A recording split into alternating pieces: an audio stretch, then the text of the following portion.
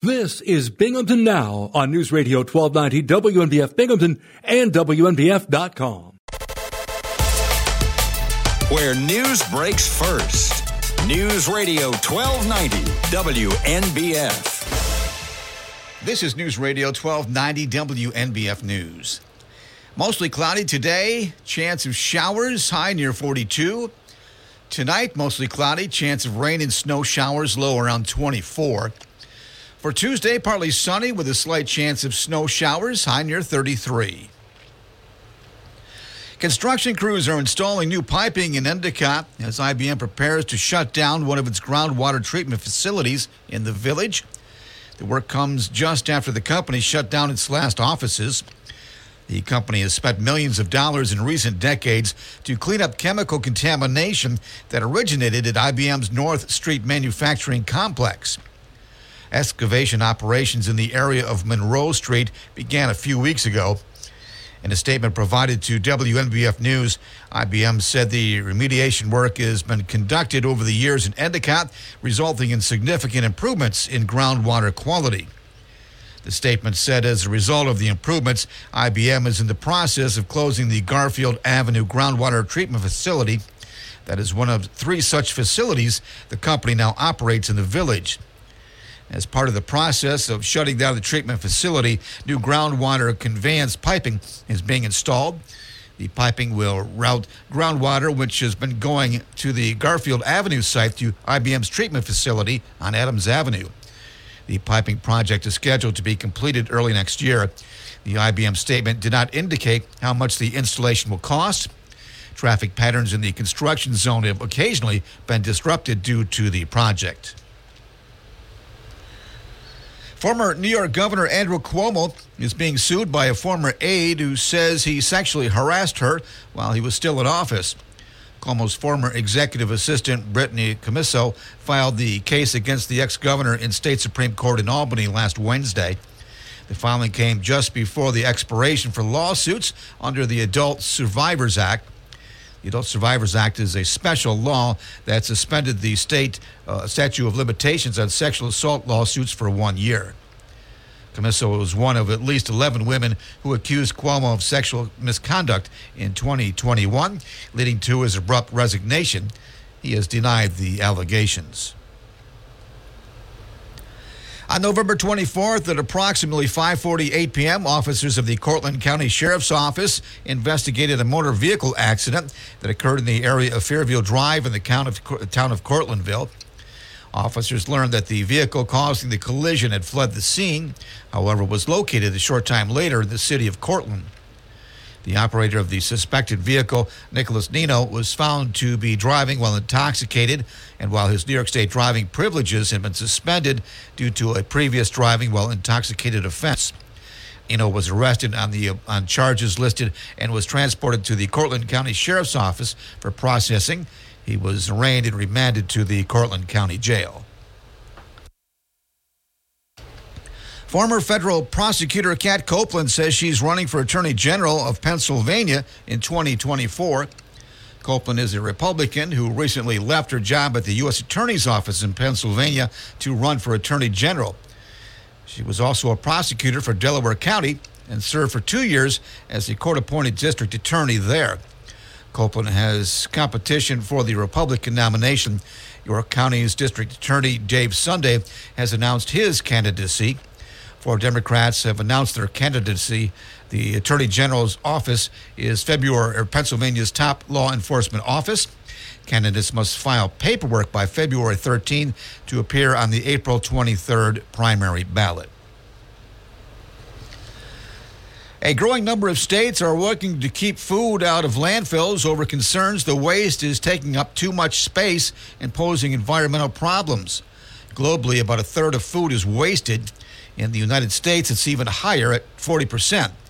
California and some others have passed laws requiring food waste to be composted, while others, including New York State, require supermarkets and other businesses to redirect food to food pantries.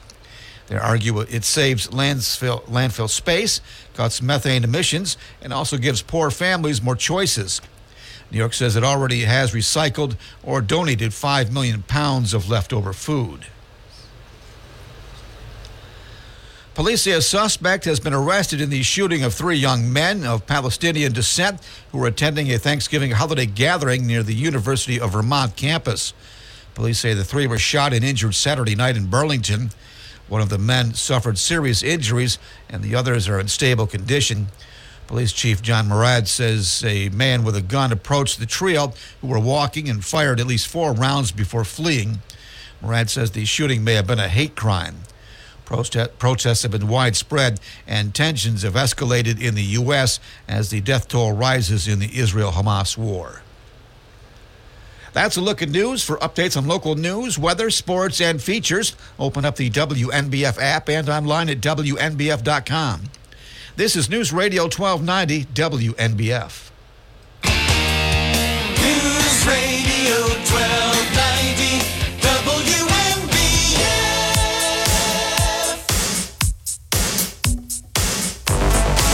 I'm Bob Joseph. This is Binghamton Now, Monday, November 27th, 2023.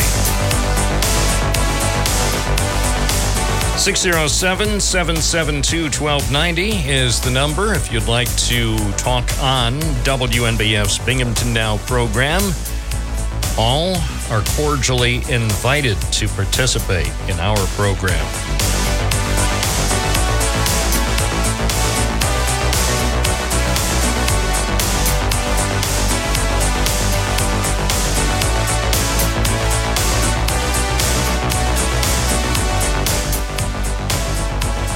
As we get back to work following our giving of thanks over the last few days, I trust you had an enjoyable Thanksgiving weekend. I hope it was enjoyable and relaxing and thought-provoking. Feel free to share some thoughts if you wish by giving us a call. Again, the number 607-772-1290. I will be here till noon. Then from noon to 6, various other opinions will be expressed. Dan Bongino from noon to 3, Sean Hannity from 3 to 6. And then more opinions after 6 p.m., including Mark Levin. So if you have things to talk about, this is the place.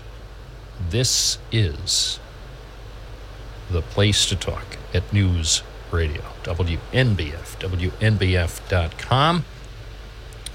Anything interesting happened to you over the weekend?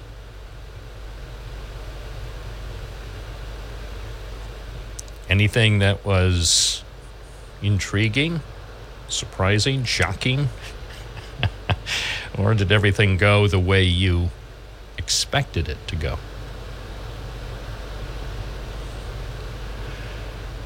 Everything went pretty much the way I expected the weekend to go, which is a good thing. No big surprises. Oh, a few little surprises, but nothing that rises to the level of shock and awe.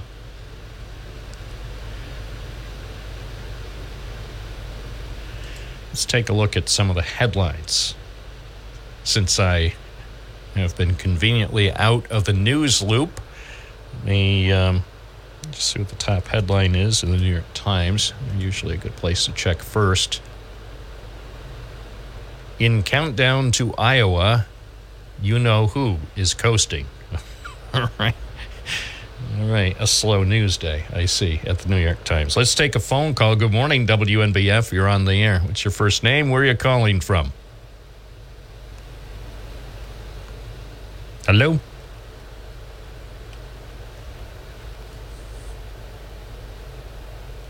Hello?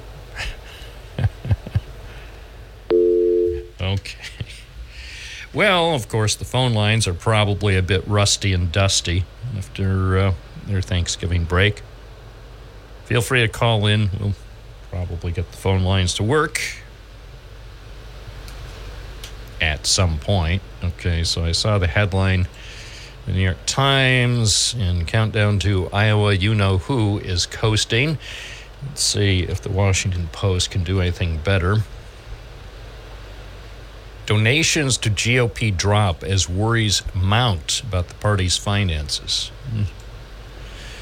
Again, apparently a slow news day. Wall Street Journal, let's see how they're doing. Negotiators work to extend Israel-Hamas truce. Well, I guess that's actual news there. Oh, I know. Syracuse has a website. Syracuse.com. Their top story, Dan Mullen posts on social media that he will not be next coach at Syracuse. All right? Not doing too well here from a news standpoint. Albany. What does the Times-Union bring us? Improvements to diversion programs needed after bail changes. Try one more time. Buffalo. Can the Buffalo News give us anything juicy?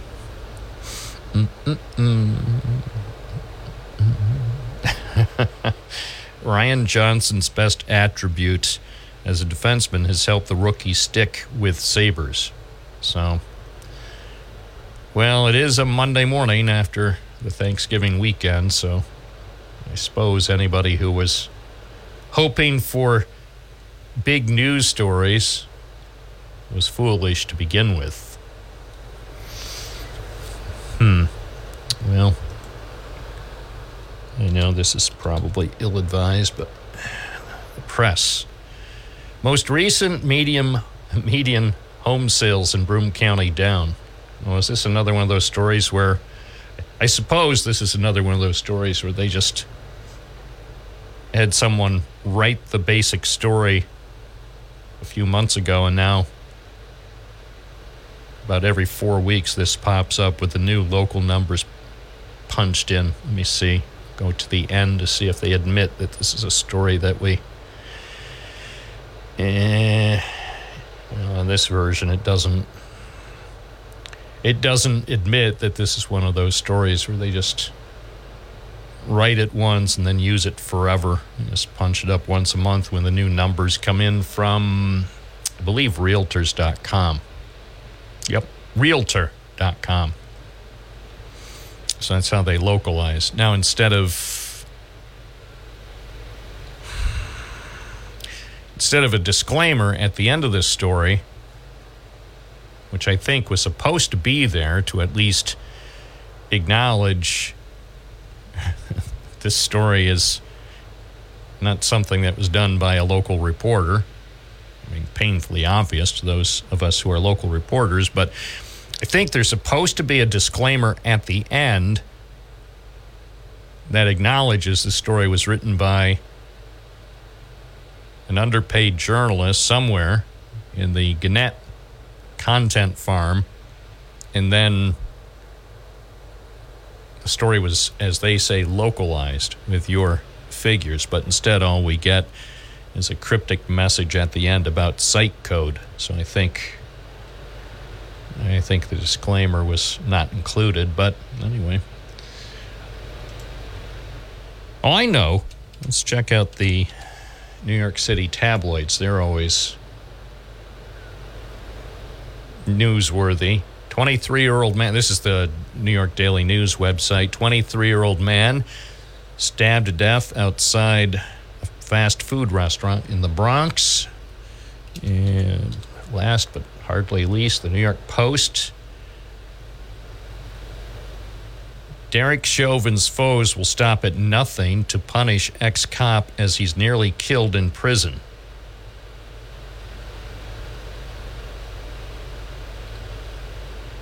Story tease says the Minneapolis cop convicted of murdering George Floyd has been thoroughly scrubbed of his personhood, let alone his rights. Oh, so it's not a news story, it's an opinion column, is the lead of the New York Post.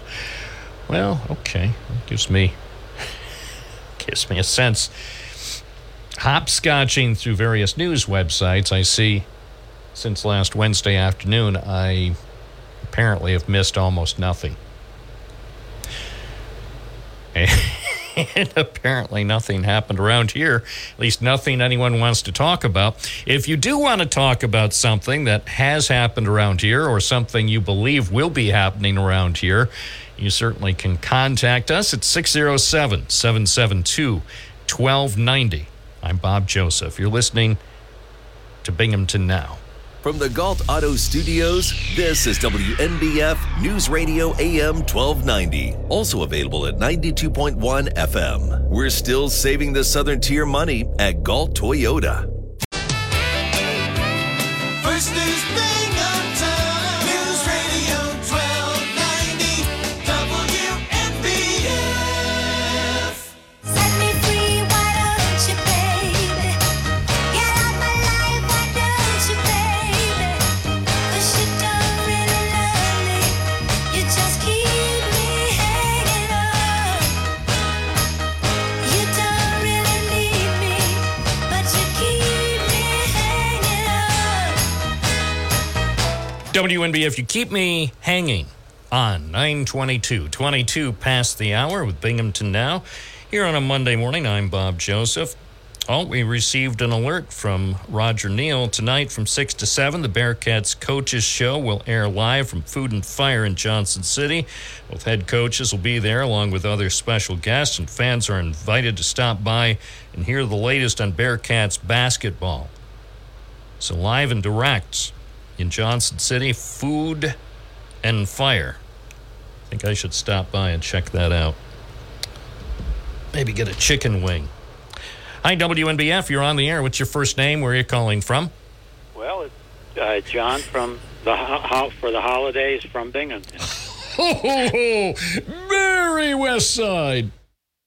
You know, I did think of something the other day when I was walking.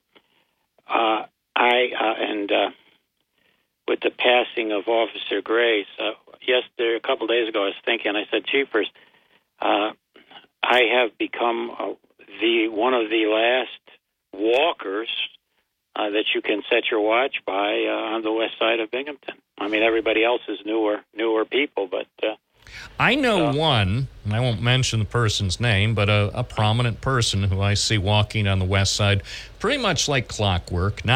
Maybe not as much as you, but almost as much. Yeah, well, but you're right. There aren't that many left. I know there were a lot of people I used to see walking along the mean streets of the west side, as in those mean streets, Beethoven and Laurel, mean streets, Neeland. Yeah. Good streets.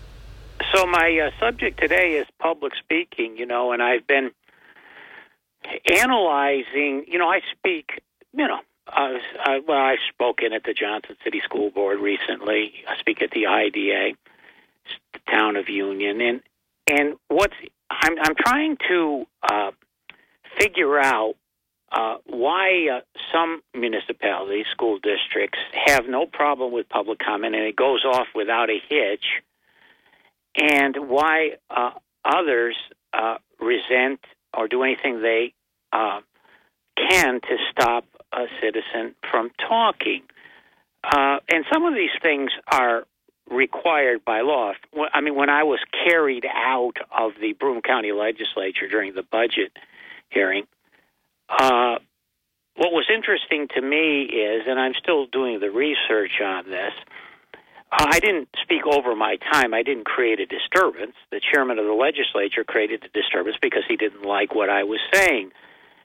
But I wasn't allowed to go back into my chair for the rest of the hearing in the meeting, and I was told on the bottom floor, of course the legislature's on the 6th floor, that if I came back in the building, even in the lobby, I was going to be arrested.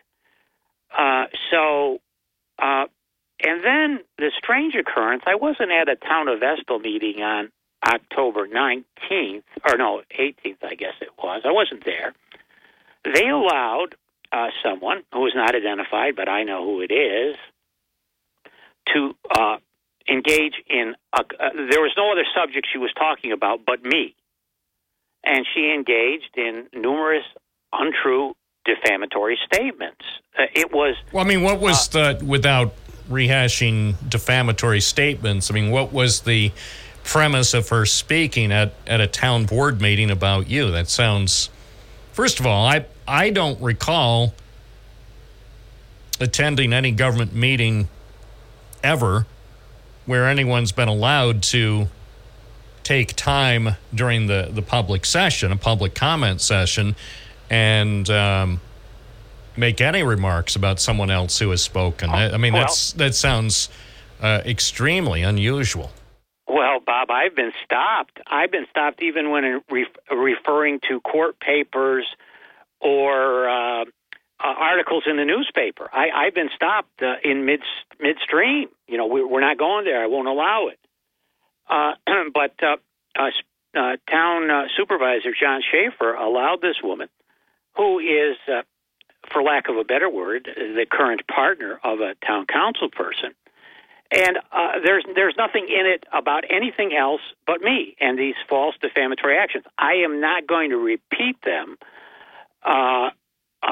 She did file a police report at one time. The police knew what kind of vehicle I had. She didn't even match the vehicle. She's hallucinating into thinking that I'm driving on her street and that I'm stalking her. Now, this is not true. I don't even. But I'll say this: even if it were true, we'll stipulate for this discussion it's not true. But say if by chance it was true, I don't know that a town board meeting is the venue for that to come up. I don't know that there would be any town business involved. I mean, if two private citizens are having a dispute, I don't see where anything the town board could do about it. Maybe pass a resolution and say, can't we all get along? But to me, it doesn't sound like any of the town's business. Well, this woman's a public figure in her own right. In fact, she refers to herself as a public figure, and she's been on the Daily Mail and the New York Post. And what did she want done? I mean, the bottom line is, so did she want you banned from the town of Vestal? Did she, during the comments, indicate what she hoped would happen? No, she brought up her baby, that something was going to happen to her baby. Well, and again, that sounds like if it's a public safety concern, that's why the Vestal Police or Broome County Sheriff's Office or State Police, I mean, there are numerous agencies that are positioned to handle concerns like that, but I'm not sure that the town supervisor or any member of the town board could do anything about it. Anyway, having stipulated that, so how long did that comment where you were the topic of the remarks by this Vestal resident, how long did that go on? I don't know. There's various ways in which a town can record minutes, and all are lawful. The town of Vestal uses not a verbatim transcript or a tape. The town clerk records what the gist is. Yeah, I don't like those types of transcripts. But does the town, because we've hashed and rehashed this so many times, it's getting boring by now to everyone except you and me. But as far as we know, the town won't show its meetings, won't live stream its meetings on YouTube, so everybody on the planet can see them if they can't make it. Unlike Binghamton, Binghamton may be imperfect, but Binghamton at least works to stream virtually every significant meeting on YouTube, and then they're archived. Does the town of Vestal at least make an audio recording of the meetings? I don't believe they do. But here's what's coming up. They, like other bodies, have to approve the accuracy and the veracity of the meeting minutes from the prior meeting. They've already published these meeting minutes. Normally what would happen is if they're not approved, there would be some sort of reference to a draft or the unapproved minutes, and then at the next meeting they will vote to approve. And they can redact. They certainly should redact my name from these minutes, and they should also make a comment. Now, I'll just read you a paragraph. No, don't. Okay. Don't. Okay. Well, no, anyway, I mean the basic. But again, my basic thought, because I've attended many government meetings over the last few years, and I've never heard in a public meeting. Now, maybe this was a regular business meeting, right? It was not a work session. No, it was a regular business meeting. Sometimes the rules, whoever is running a meeting might have a somewhat different set of rules during a work session versus a public meeting. But I don't know. It's highly unorthodox, I would say, to have anybody, one person, talking about another private citizen at a public government meeting.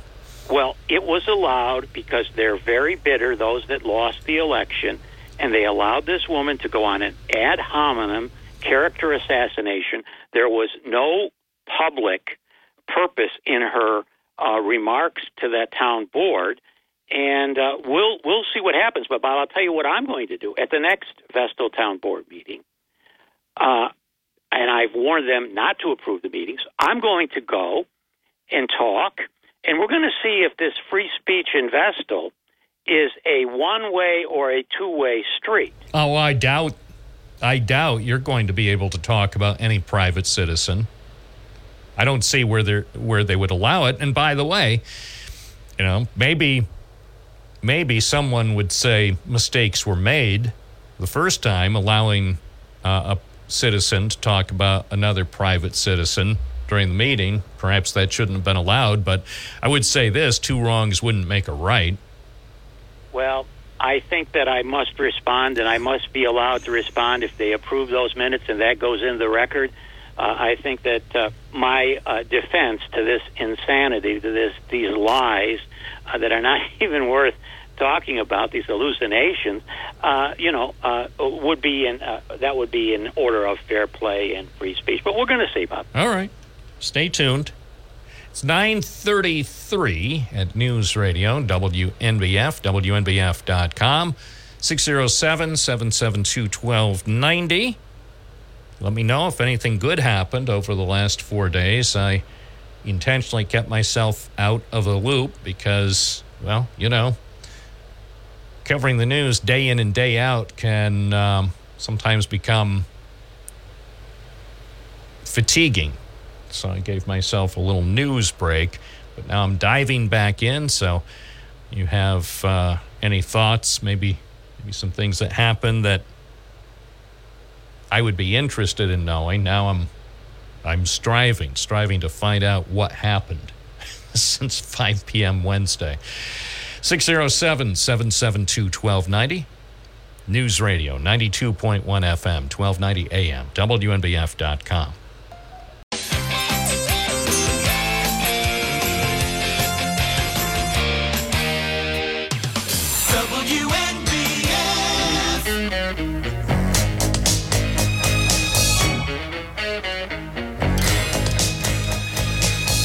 Binghamton Now, Bob Joseph live at 9:36 on your Monday morning.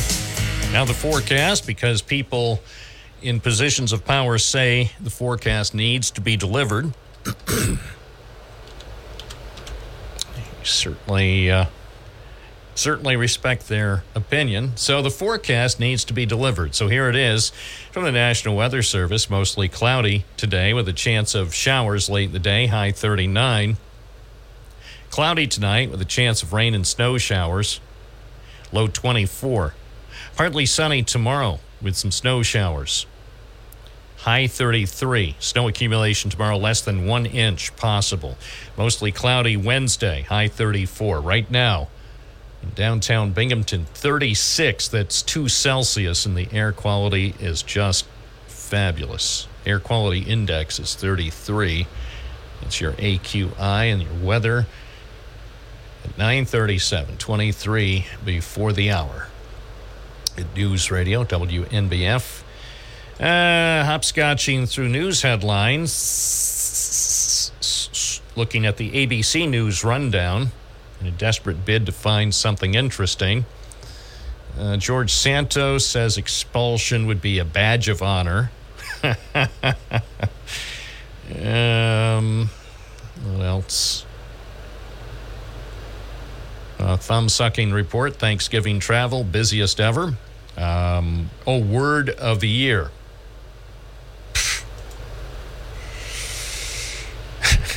Word of the year. Word of the year. We'll talk about that later. It's 9:38. WNBF, the word of the year. I think they made a mistake, to be honest. WNBF, good morning. You're on the air. What's your first name? Where are you calling from? It's Beverly from the town of Dickinson. I tried to call you earlier, but my phone went out, so I'm using my cell phone. Oh, okay. Well, good morning. Good morning. I have to tell, I had an experience on Friday. Me and my friend, when we went downtown, we went around the block 5 times and couldn't find a parking spot. So we decided to go back on Saturday. So we went.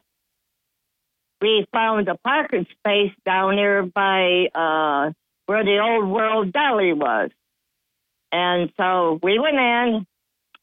I bought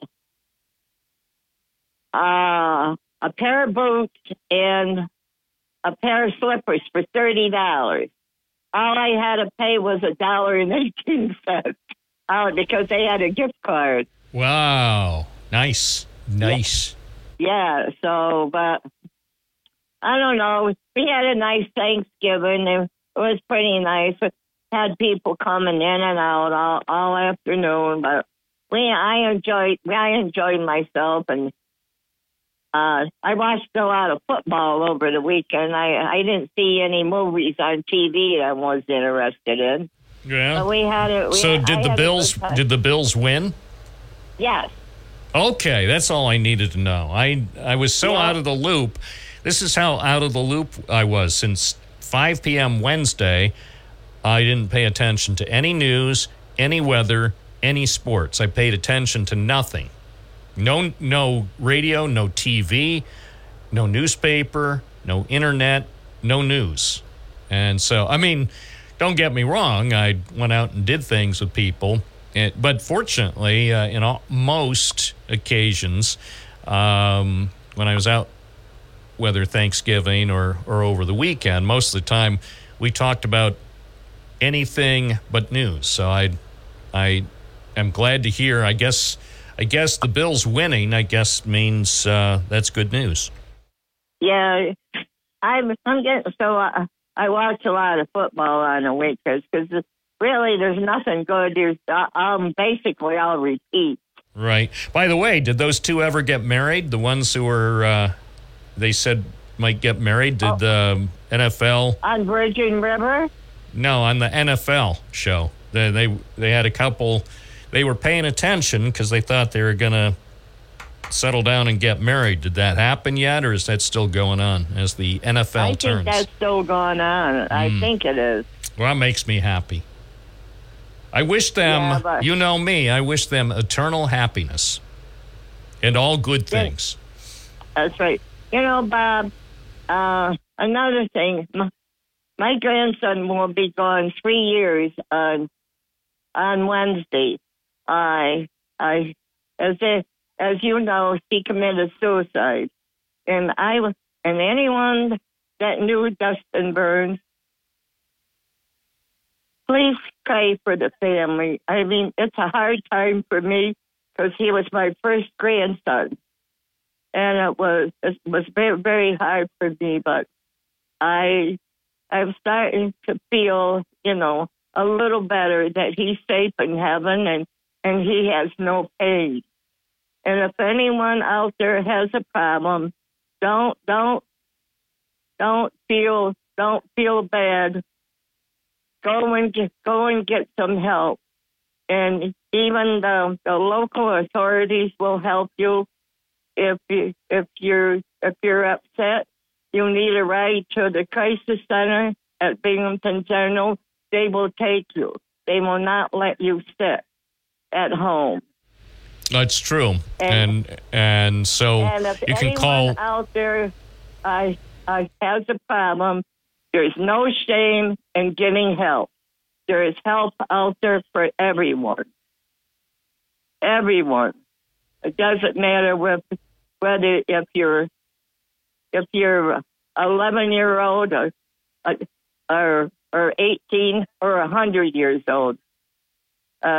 There's help out there for you. And That is true. I'm asking you people, if you have a problem, get help. There is help out there for you. And this time of year is tough for anyone who's dealing with a loss, whether it's a recent loss or a loss that happened quite a while ago. The holidays are always difficult, no matter what the circumstances around the loss of a loved one. You know, Bob, I never knew my grandson was on drugs. I never. Of course, I wasn't around him all the time, but when I was around him, I didn't notice nothing. Well, and that's often the case. That is so often the case with family members or even friends. They may not realize that a person has become involved in that. Yeah, like I said before, Bob, there's no shame in getting help. The help is out there for you. Absolutely. Or anyone. All right, Beverly. So I hope everyone keeps in mind if they have a problem, they can get help. That is so true. Hope you have a good day. You too. And the first thing to do, if you don't know of anything else to do and you need help right away, now there is a 3-digit number, 988. So you could call that if you need help and you don't know what else to do. If you don't have anyone to call, anyone to speak with, you can call 988. And that number is designed to help people who need help. And it's supposed to be available 24 hours a day. It's 9:45 at WNBF. Hi, you're on the air. What's your first name? Where are you calling from? Warren Bush from Sydney, New York. Your last caller was wrong. The Eagles beat the Bills 34-31 in overtime. Oh, really? Yeah, it was a really, really good game. Yeah, I'm sorry I missed it, but oh well. Yep. There have to be winners and losers. I'll say I was happy at least with the initial report that they won, but I'll also concede I'm not unhappy that the Eagles won. Did you say 34-31? Yeah, in overtime. Yeah. The Eagles kicked the field goal. I think it was a 57, 58-yard field goal. Wow, okay. To win it. Yeah. All right. I just wanted to Well, I clarify appreciate that. But also, Thank you. You were looking for something good that happened over the weekend? Right? I am looking for something good that happened over the weekend. Well, it's good that everybody woke up. It's good that everybody had a good Thanksgiving. It's good that everybody enjoyed life. Absolutely. I agree with you. I'm 100% behind you. I'm looking at the way the game unfolded there in Philadelphia. So I see initially the Eagles scored first, and then Bills came on strong in the second quarter, 17 points. Then each team scored apparently a touchdown in the third quarter. And then, Eagles poured it on in the fourth quarter, coming from behind. And then, as you say, overtime, Bills scored. So the Bills had a field goal in overtime? Yep. And Wow. I wanted to also say to you that I think it's really great that I believe sometimes, and I'm sure you probably, that some of these people who are calling up, they're calling up because they need help. They have nobody else to talk to. And I think that's great that you do that. Well, I try to keep that in mind, especially now. Very few places exist where anyone can call and just talk to someone else.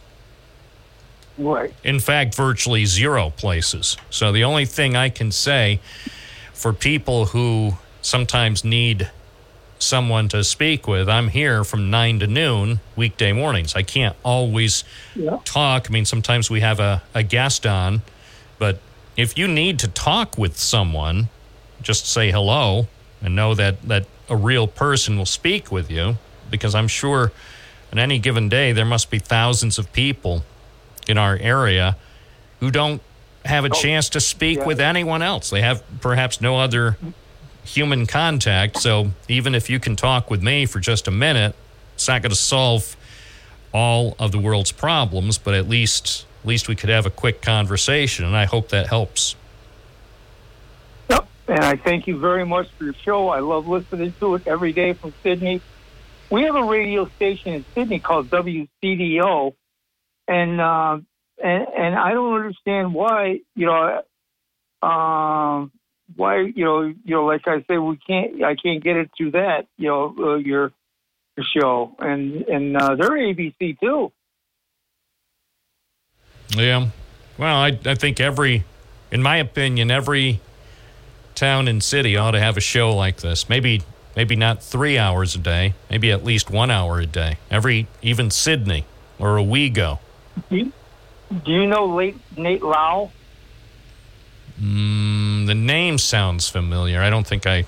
Yeah, what he does with CDO, he's like Mr. Everything, but he televises the high school football games, soccer, basketball, the whole 9 yards too. And but anyways, I don't want to hold you up, but I just wanted to clarify that about the Bills game, and give you something nice, because you were wondering about something nice that happened over the weekend, and to say thank you. You're welcome, and thanks for calling in. I really appreciate it. Hope you have a good day. You too. Bye. It's 9:49. I'm Bob Joseph. Yeah, if you need someone to talk to, I mean, that's not the primary purpose of the program. Primary purpose of the program is to talk about stuff in the news and provide information that you can't find anywhere else. We'll have a guest on in about 20 minutes with some information about something great that's coming up in a few days here in Binghamton. So we strive to inform, occasionally entertain, and sometimes amuse, but it doesn't escape me that there is ultimately an additional purpose to the program beyond traditional radio talk shows, and that's just to allow people to connect with someone else. Because aside from this program, I don't know who else you might connect with today.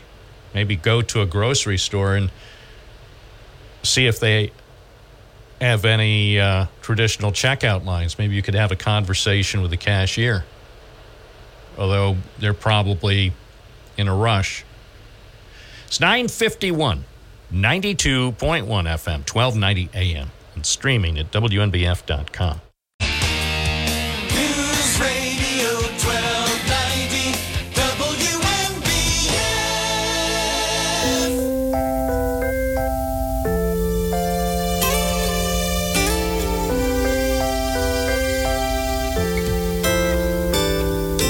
Whatever it is, it'll keep till the morning. Haven't we both got better things to do? Midnight blue.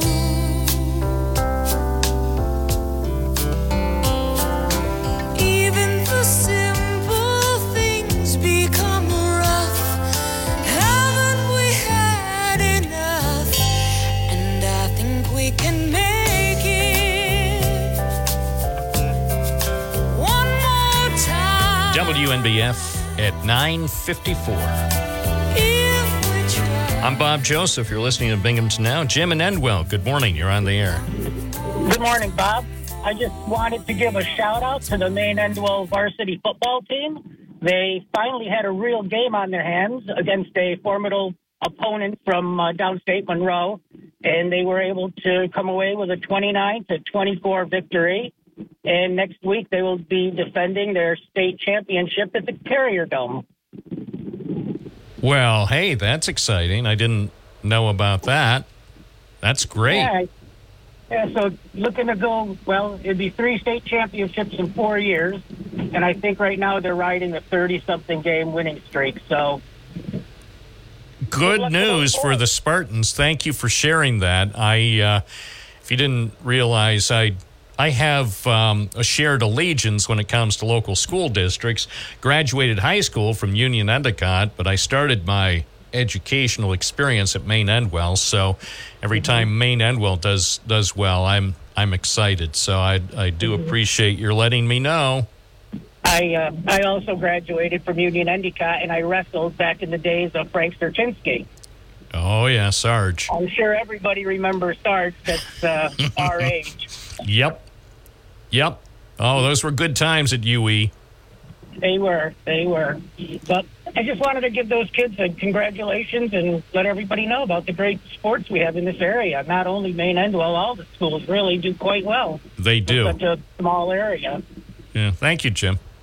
You betcha. Have a good day. You too. It's 9:55. WNBF, good morning. You're on the air. What's your first name? Where are you calling from? Bill from the east side of Binghamton, Bob. How are you? Good. How are things on the east side? Well, quiet this morning, but I see next Tuesday at 5 o'clock at the Planning Commission meeting, they're having a public hearing on whether to okay a drive-through cannabis operation at the corner of Riverside and Court Street, which is like 250 yards from the Calvin Coolidge Elementary School. Yeah, I covered this story. I've done a couple stories, including one, I think, last Wednesday. And I talked with actually a principal, Paul Stewart, who is principal of another elementary school over on the west side. And you certainly, I think, know Peter Stewart. Yes, I do. Yeah, Yep. He explained to me why he thinks it's a bad idea. He also told the Planning Commission earlier this month why he thinks it would be he didn't use the word dumb, but that's essentially, he doesn't think that it's appropriate in that neighborhood at that spot.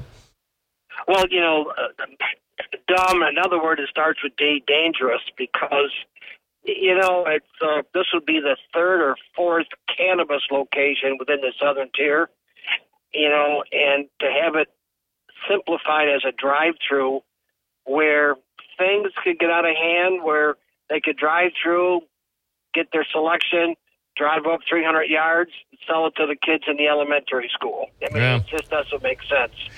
Hey, we don't have much more time. If you want to talk more about it, please call in a little bit later. We have to take a news break, and then more coming up on this Monday morning on WNBF.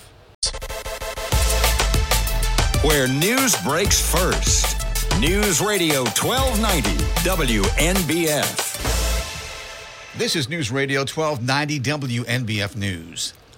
Mostly cloudy today, chance of showers, high near 42. Tonight, mostly cloudy, chance of rain and snow showers, low around 24.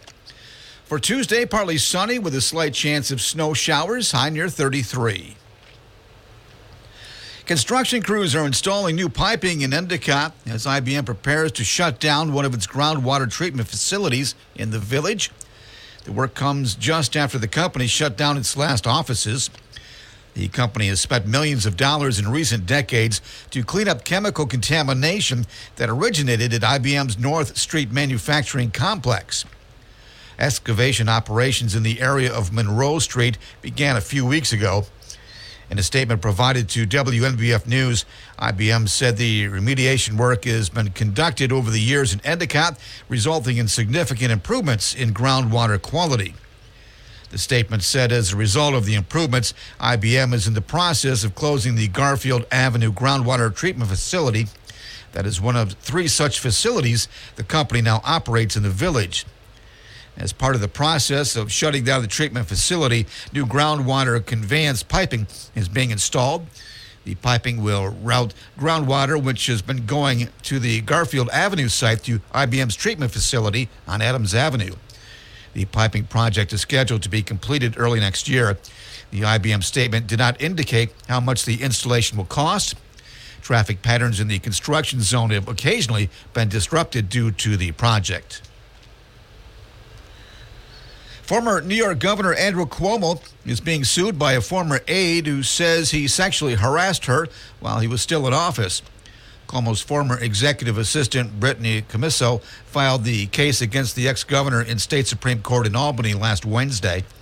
The filing came just before the expiration for lawsuits under the Adult Survivors Act. The Adult Survivors Act is a special law that suspended the state statute of limitations on sexual assault lawsuits for 1 year. Commisso was one of at least 11 women who accused Cuomo of sexual misconduct in 2021, leading to his abrupt resignation. He has denied the allegations. On November 24th at approximately 5:48 p.m., officers of the Cortland County Sheriff's Office investigated a motor vehicle accident that occurred in the area of Fairview Drive in the town of Cortlandville. Officers learned that the vehicle causing the collision had fled the scene, however, was located a short time later in the city of Cortland. The operator of the suspected vehicle, Nicholas Nino, was found to be driving while intoxicated, and while his New York State driving privileges had been suspended due to a previous driving while intoxicated offense. Nino was arrested on charges listed and was transported to the Cortland County Sheriff's Office for processing. He was arraigned and remanded to the Cortland County Jail.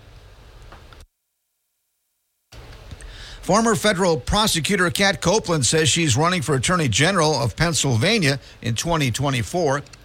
Copeland is a Republican who recently left her job at the U.S. Attorney's Office in Pennsylvania to run for Attorney General. She was also a prosecutor for Delaware County and served for 2 years as the court-appointed district attorney there. Copeland has competition for the Republican nomination. York County's district attorney, Dave Sunday, has announced his candidacy. 4 Democrats have announced their candidacy. The Attorney General's office is Pennsylvania's top law enforcement office. Candidates must file paperwork by February 13 to appear on the April 23rd primary ballot. A growing number of states are working to keep food out of landfills over concerns the waste is taking up too much space and posing environmental problems. Globally, about a third of food is wasted. In the United States, it's even higher at 40%. California and some others have passed laws requiring food waste to be composted, while others, including New York State, require supermarkets and other businesses to redirect food to food pantries. They argue it saves landfill space, cuts methane emissions, and also gives poor families more choices. New York says it already has recycled or donated 5 million pounds of leftover food. Police say a suspect has been arrested in the shooting of 3 young men of Palestinian descent who were attending a Thanksgiving holiday gathering near the University of Vermont campus. Police say the 3 were shot and injured Saturday night in Burlington. One of the men suffered serious injuries, and the others are in stable condition. Police Chief John Murad says a man with a gun approached the trio who were walking and fired at least 4 rounds before fleeing. Murad says the shooting may have been a hate crime. Protests have been widespread, and tensions have escalated in the U.S. as the death toll rises in the Israel-Hamas war. That's a look at news. For updates on local news, weather, sports, and features, open up the WNBF app and online at WNBF.com. This is News Radio 1290 WNBF.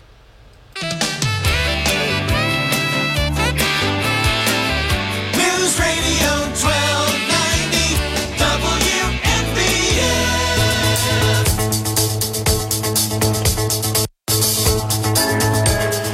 I'm Bob Joseph. It's Monday morning. You're listening to Binghamton Now on News Radio, WNBF and WNBF.com. Coming up, we'll have some opportunities for you to call and talk about any kind of issue that you think is important. Love to hear from you, and we certainly encourage you to call in. That'll be coming up later this hour here at News Radio, WNBF, WNBF.com. Joining us now in the studio is the interim artistic director for the Downtown Singers of Binghamton, Robert Manners. Welcome to WNBF. Thank you, Bob. And I would say this is the time of year where we almost always focus on what has now become a very important event for the Binghamton area, for the region. This is a holiday event that I know so many people look forward to every year. Yeah, we've been doing a Messiah performance with Downtown Singers every year since 1983. So it's a pleasure to be taking over the reins and continuing what Alan and Marissa have created. I'm excited for the potential that the choir has this year. It's going to be great. Well, it's I think the fact that this involves so many people in our community every year, and so many people have come to look forward to it. This is just the history and knowing all the work that Alan Crabb put into this with the Downtown Singers for so long, and then Marissa Crabb. It's just the fact that it's been a heartfelt effort on the part of the leadership as well as the singers. It's incredible. Yeah, I'm excited to work with almost 100 singers this year. And Marissa's been very involved the past several weeks since I've taken over, and she's really helped guide me in continuing that community tradition. Tell our listeners a little bit about yourself. So you've just recently started within the last month or so as the interim artistic director. Yeah, before I started as the interim artistic director just at the end of October, I also work for Binghamton University as their concert production manager with the music department. And then I also teach in Cortland Elementary School. And before that, I was a student at Binghamton University studying with Bill Culverhouse, getting a degree in choral conducting. So I've kind of found a little niche in Binghamton to stay here and spend time with this community. Have you always had a love for music? Oh, yes. I've sang in choirs since I was, 9 or 10. Started in a church choir up in Rochester, and then it's grown ever since. It's a lot of fun. It's a lot of fun, even for people who don't necessarily think of themselves as great singers. If you sing in a community choir or a church choir, you still have a chance to express yourself musically and also develop relationships with the other people involved. That's the beauty of Downtown Singers, is that you can continue that if you've had that when you were growing up or in high school or even in college. You can join Downtown Singers, and it's a non-auditioned group, so you can kind of just walk in and we'll just adopt you into our little community, and it's really great. And I think that's one of the special things about the Messiah, that some very, very accomplished singers are always part of the production, and then you have a wide array of voices from around the community, and it all comes together in such a beautiful fashion every December. It's one of my favorite parts of being the artistic director of this community choir, is that there is such a wide array. It presents a challenge not only for me, but also for the singers that are really successful and skilled, and the ones that maybe don't have as much experience but still are determined and dedicated and want to be a part of this. I have to create this balance that makes it a successful and fun event for everybody. It's hard to believe at this point. This is something that's been going on for 4 decades here. Yeah. It's, like I said, it's since 1983, and there are some in the choir that have been singing since Alan started, and I can't even imagine what it would be like to sing it for 40 years straight. I mean, I've only sang it, anywhere between 5 and 10 times, but to do it for 40 years is just amazing to me. And although it's taken place at various venues over the years, I think the last time that I attended it was at the Forum here in downtown Binghamton. This year, it's going to be at a beautiful, beautiful church in Johnson City, Sarah Jane Johnson United Methodist Church. It's just a great place, and it has so much history for the people who have lived here in the Triple Cities for a long time and are aware of the history with the Johnson family. I think just having the opportunity to set foot inside the church is special, and then to have the Downtown Singers who will be performing very soon. I think it's going to make for another memorable evening. I do like having our community choir in a place that is so embedded in the community. So it really is a special event. So tell me a little bit about some of the special voices that will be part of this year's presentation. So for Messiah, we hire soloists, 4 soloists each year. This year we have Martha Guth, soprano, Dawn Pierce, mezzo-soprano, Val Rideout, tenor, and Stephen Stoll, our baritone. They are various singers from around the area, and we're so excited to have them join us next week for our dress rehearsals and the performance. So tell me what you've been up to. Just in the last few weeks, of course, I think getting your bearings as the interim artistic director, working with Marissa Crabb, too, to continue this tradition. And then, as you say, with the upcoming rehearsals, you're very busy. In addition to, I suppose, a few other things that you have going on in your life. Absolutely. The past couple weeks, well, it's been a whirlwind onboarding myself into the choir and getting to meet the over 100 singers. I still don't know all their names, but we're getting there. Some of the things we do in rehearsals, we spend a lot of time on warm-ups, and we go through certain movements and choruses for the Messiah. And we really spend a lot of time working on shaping and vowels, and I'm very excited with the progress that they are making as a group. And it's amazing, in my experience, how quickly, say you get people perhaps who've never performed together before, after sometimes just a few run-throughs, that you can hear quick progress. I mean, it'll take a while of additional rehearsing before you start to approach perfection, before you get to the point where you're ready to perform publicly. But I know it's sometimes really impressive how after just a few minutes, people coming from different parts of a community can get together and their voices begin to blend in a way that at first you didn't think was going to happen, and it almost always happens, and sometimes it happens more quickly than you would anticipate. Absolutely. I think one of the ways that members of our community can hear that progress is by visiting our Facebook page. We post usually once a week from a clip from our rehearsals. I know a couple weeks ago we posted a snippet of All We Like Sheep, one of the choruses from the Messiah. So I hope that some community people will like us and follow us on Facebook. It would be great. Of course, while the Messiah is perhaps the best known performance by the Downtown Singers, there also is a spring concert that people tend to look forward to as well. Absolutely. That concert's on June 8th, I believe, and we're looking forward to having a few selections. I won't spoil anything just yet because we're still working out the kinks for that, but it's going to be great. I'm very excited for some of the potential options we have for the coming semester or season.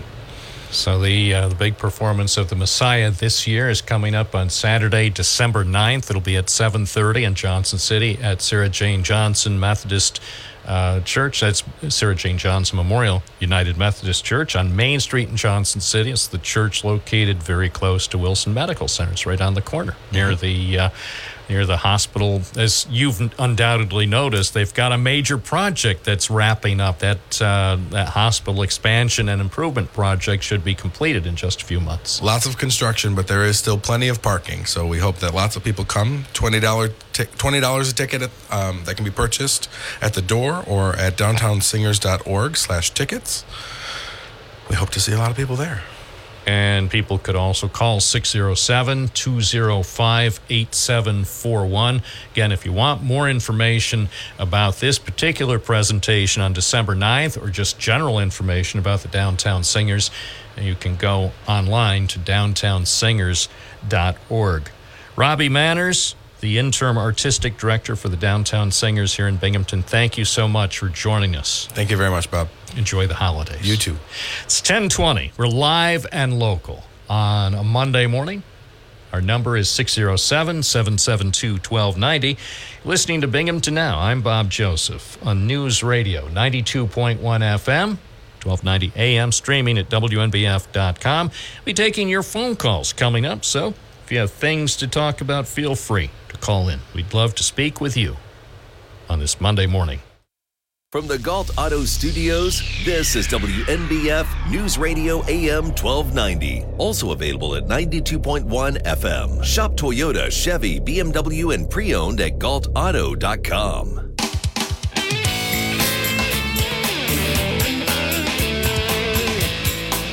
1290 WNBF.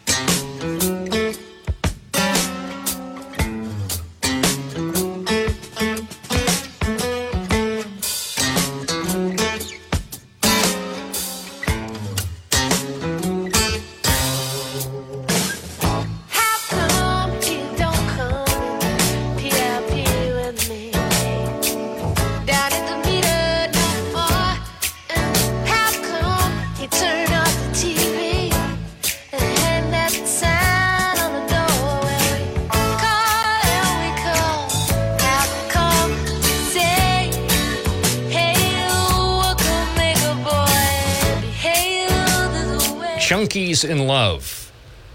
I know what the name of it is, but I can't help but think about my favorite candy bar, Chunky.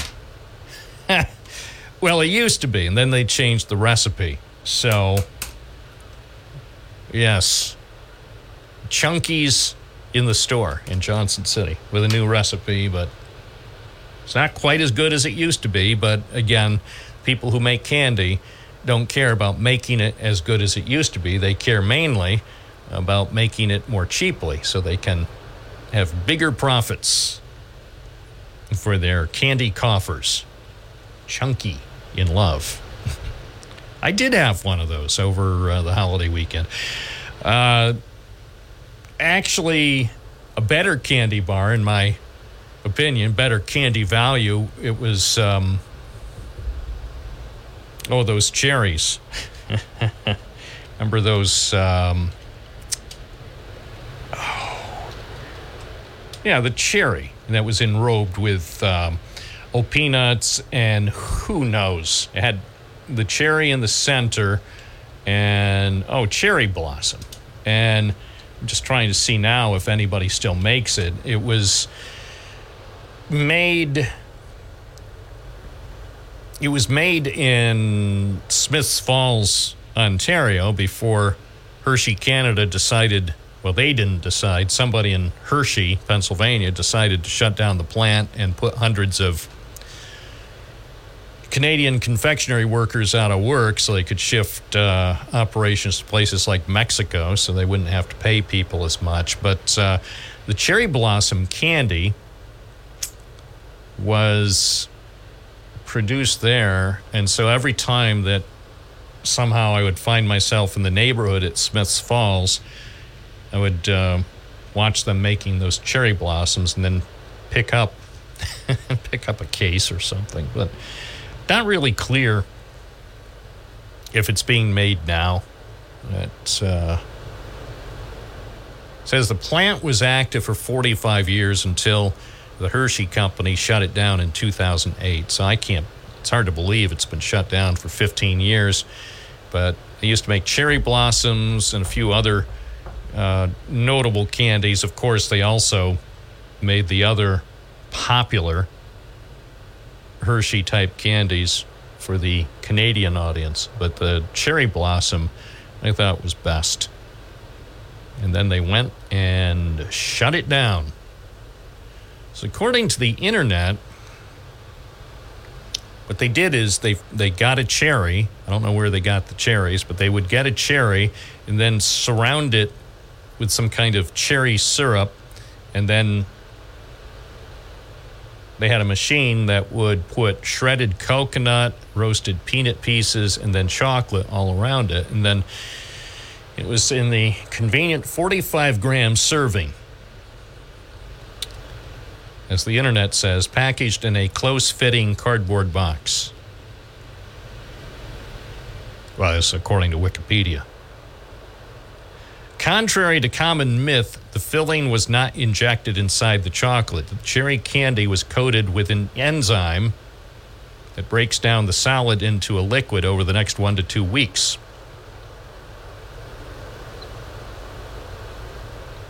As far as, are they still making this? I think somebody is still making it, but Wikipedia is unclear at the moment whether somebody is making it. But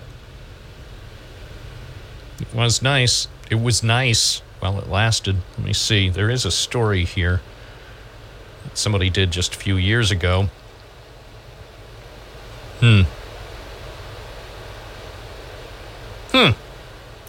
Regardless of whether you like the cherry blossom or not, it cannot be denied that this cherry chocolate treat has managed to stand the test of time. Even today, cherry blossoms can be found in grocery stores, dollar stores, and gas stations across Canada, recognizable by their consistently unchanged brand. Because that's the interesting thing. It was the guy who came up with the cherry blossom was Walter Lowney. Well, Walter Lowney Candy Company came up with it in Mansfield, Massachusetts.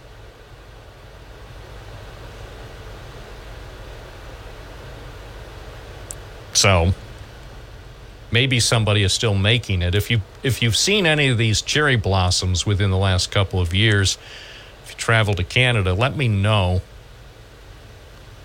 For that matter, it was always great coming back from Smiths Falls when attempting to re-enter the USA, and of course they would ask you, I think they would ask, why were you in Canada? Something to that effect. And they were always people at the border. I guess they were the Border Patrol people or whoever, Border Control. I don't know who they are. The people who decided whether you could come back home, they were always, they always seemed to be amused when I told them that I went to Canada to buy candy. They're like, oh, is that a code word for fentanyl? Fortunately, they must have been busy that day because they didn't shunt me aside and say, you know, it's people like you that make our job difficult. So come this way while we ask you an extra 1,000 questions and dismantle your phone to find out what you're really up to. And they look in the trunk and it's like 24 cherry blossoms. I'm sure, even today, I'm sure they still have a file on me.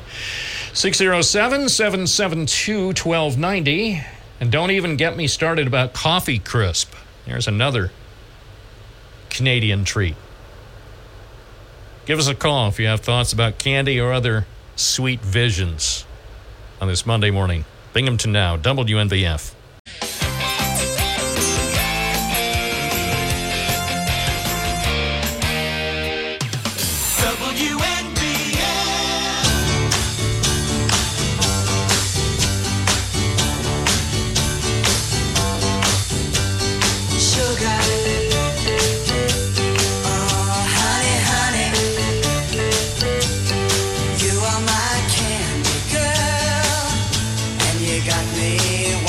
It's 10:33 at WNBF. Honey, sugar, sugar, you are my candy girl. A program clearly not supported by most nutritionists. I'm Bob Joseph, and I represent that. Vic from the Forks, you're on the air. Hey, happy Thanksgiving to everyone, Bob. I know it's over. Merry Christmas is coming soon. I'm calling because I wanted to ask you a question. Have you ever listened to the Clay Travis and Buck Sexton show? I think I heard it once, maybe twice, not recently. recently they interviewed Donald Trump, and it looks like Tucker Carlson's in the race for vice president. Well, all I can say about that, and I don't want to start I don't want to start something this early in the week. I made a vow not to start anything this week until at least Wednesday or Thursday, but all I'll say about that right now is it figures. Well, it would be a good choice for Trump because the Republicans love him. But you know what, Bob? Well, by the way, interestingly, it makes sense because his first choice for vice president was a talk show host, too. So there you go. So apparently he has a thing for talk show hosts. Well, I know that, and he said it himself, Tucker does not like Trump. So I don't know where that'll go. Well, then, wait a second. So if people who listen to this show are to be believed, that means I have a pretty good chance of being the guy's running mate. By the way, I happen to like Trump, so that's one thing that differentiates me between Tucker Carlson. I actually like Trump. You know when he's Mr. Tough Guy? When he's standing behind a microphone by himself. Makes it sound like Mr. Trump is looking at me right now. Do you think he has a spy cam looking into the studio? Because it's exactly what I'm doing, standing in front of a microphone by myself. Him and I had turkey together this past week.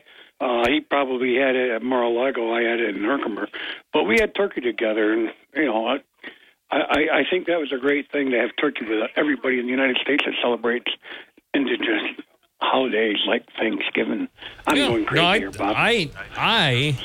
This is the one thing that was unfortunate about my Thanksgiving. As great as it was, as beautiful as it was, and as complete as it was, I didn't get a chance to spend it with him. I would have enjoyed spending part of my Thanksgiving with him at Mar-a-Lago. You know, Bob, I also want to touch base on politics a little bit. I mean, that was political, but that's just rumor for right now. I've come to the conclusion that there is no two-party system in the United States. And I think myself and I and millions of Americans are sick and tired of do-nothing Republicans who are, you know, in Congress. We had the majority for a while. Nothing happened. We lost it. Nothing happened. We got back a minor majority. I believe it's in the Senate or the House. I'm not sure. And we're still not doing anything. And I think it's because of what Hillary Clinton said. If I go down, everybody's going with me. And that's everybody on both sides of the aisle. Our country's in big trouble when all political parties are working for each other and not working for the people. And that happens in the Broome County level. It happens at the state level. That happens at the country level. And voters got to educate themselves, Bob. We got to have term limits because this 40, 50 years in Congress gives one person too much power over the rest of them, the newer members in Congress, over the president of the United States. They can tell the president, well, you see what happens with Biden. He's a string on a puppet or a puppet on a string. I'm just discouraged with the political party system, and I'm going to retire from it. I'm not going to get involved with politics no more. Well, I would discourage you from making that a permanent choice. Well, I'm still going to watch things, Bob, and I'm going to work on what I think is the right thing for Broome County. But as far as watching these shows like Hannity and Tucker Carlson and all those, I'm done with that. I'm done with all news channels. Wait, so you're not going to participate on this program?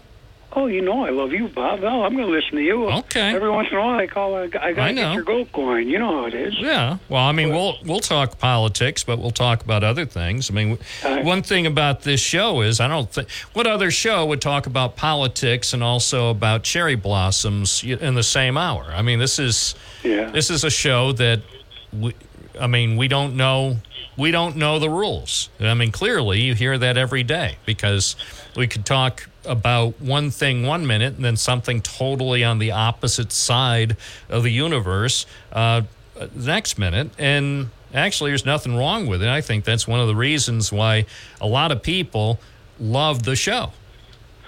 Bob, I have one word of advice to all your listeners on both sides of the aisle. You want to make America great again? Vote out the incumbents. Vote in new, because the old isn't doing anything for America. All right. I appreciate your call and hope you have a great week. Hey, you too, Bob. Take care. It's 10:39 at WNBF, WNBF.com. Everybody's welcome here. If you have a topic, that's good. If you have no particular point to make, I suppose you can do that too. Although I think most people do have a point. 607-772-1290. Go ahead. Make my day. Call in. Talk on Binghamton Now. 92.1 FM, 1290 AM, and always available on the free WNBF app. News Radio 1290 WNBF. Bob Joseph.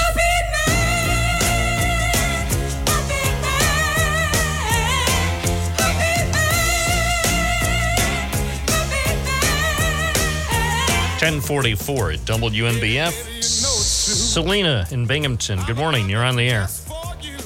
Good morning, Bob. I love your show. You mentioned earlier if I need someone to talk to, I want to talk to you. Well, I'm glad you do. So how you doing? Last member of my family died. I'm the only one that exists. I have two questions. Did you hear anything about the progress of the former Binghamton Plaza or the Masonic Temple? No and no, but you will probably be hearing about at least one of those this week because I am working on a story. And so hopefully tomorrow or Wednesday you'll hear a little bit about something that's going on. Maybe both, but yeah, I'm going to... Everything seems to be at a stall. Yeah, well, right now, here we are close to the end of the year, so a lot of things are probably going to feel stalled till early next year because with holidays. Weather don't help it. Yeah. I mean, say if somebody wanted to do big improvements, say if somebody wanted to rehabilitate the Binghamton Plaza, or if somebody wanted to rehabilitate the Masonic Temple, now would be a bad time to start because the bad weather is just around the corner. The weather can change in a flash. But at some point, we've got some interesting things that we will be able to report, probably about both things. But the question is, I don't know if we're going to be able to do stories about both this week, but at least one of them we have something in the works, and we'll try to at least advance the story a little bit. Okay, I wish you a beautiful holiday season, and I love you, and I thank you so much for your show. I've been listening to you since day one. Well, thank you. I hope you have a great day, and keep looking forward. Okay, bye. Thanks, Selena. It's 10:46 at News Radio, WNBF and WNBF.com. Let's see, I was looking at the those cats. I'll call them cats. The cats who had that show, Clay and Buck. Clay and Buck. So I don't get a chance to hear their show. Clay and Buck have a show, and it's run by the same outfit that ran Rush Limbaugh's show. So when we lost Rush Limbaugh, apparently that outfit decided that it was in their interest to have Clay and Buck do a show instead of just Clay or just Buck. So I'm not a big fan of shows that have two hosts. I mean, they can work, but my preference always has been for a program with a single host. I just think that tends to work best, but it's like, say, with those cats who were on overnight. You know, I think either one would do a much better show individually, but for some reason, those cats are on together. And, hey, I guess that's okay. Morning, WNBF. You're on the air. What's your first name? Where are you calling from? Yeah, good morning, Bob. This is Dennis from Barton. Morning, Dennis. What's up? Hey, kind of a change of subject here, but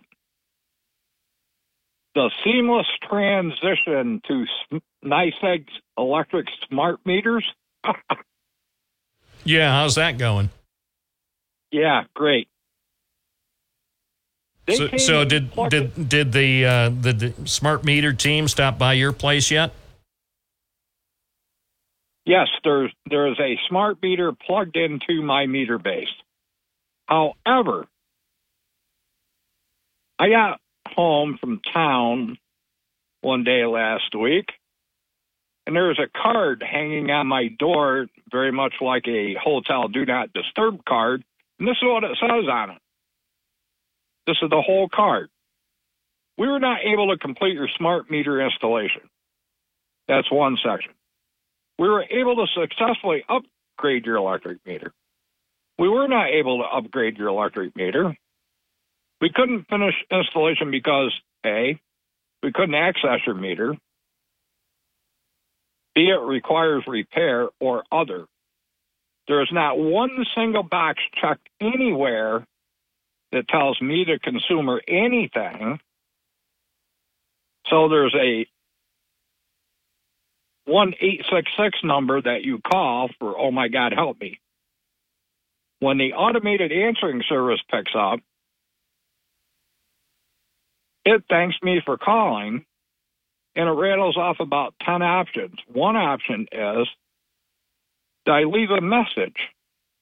Well, that's wonderful if you live with a cell phone service, which I don't, and I do not have access to a landline.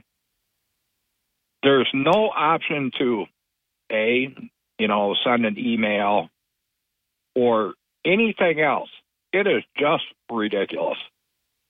Now, my electric meter sits on a pedestal outside. So it's not like they couldn't access it.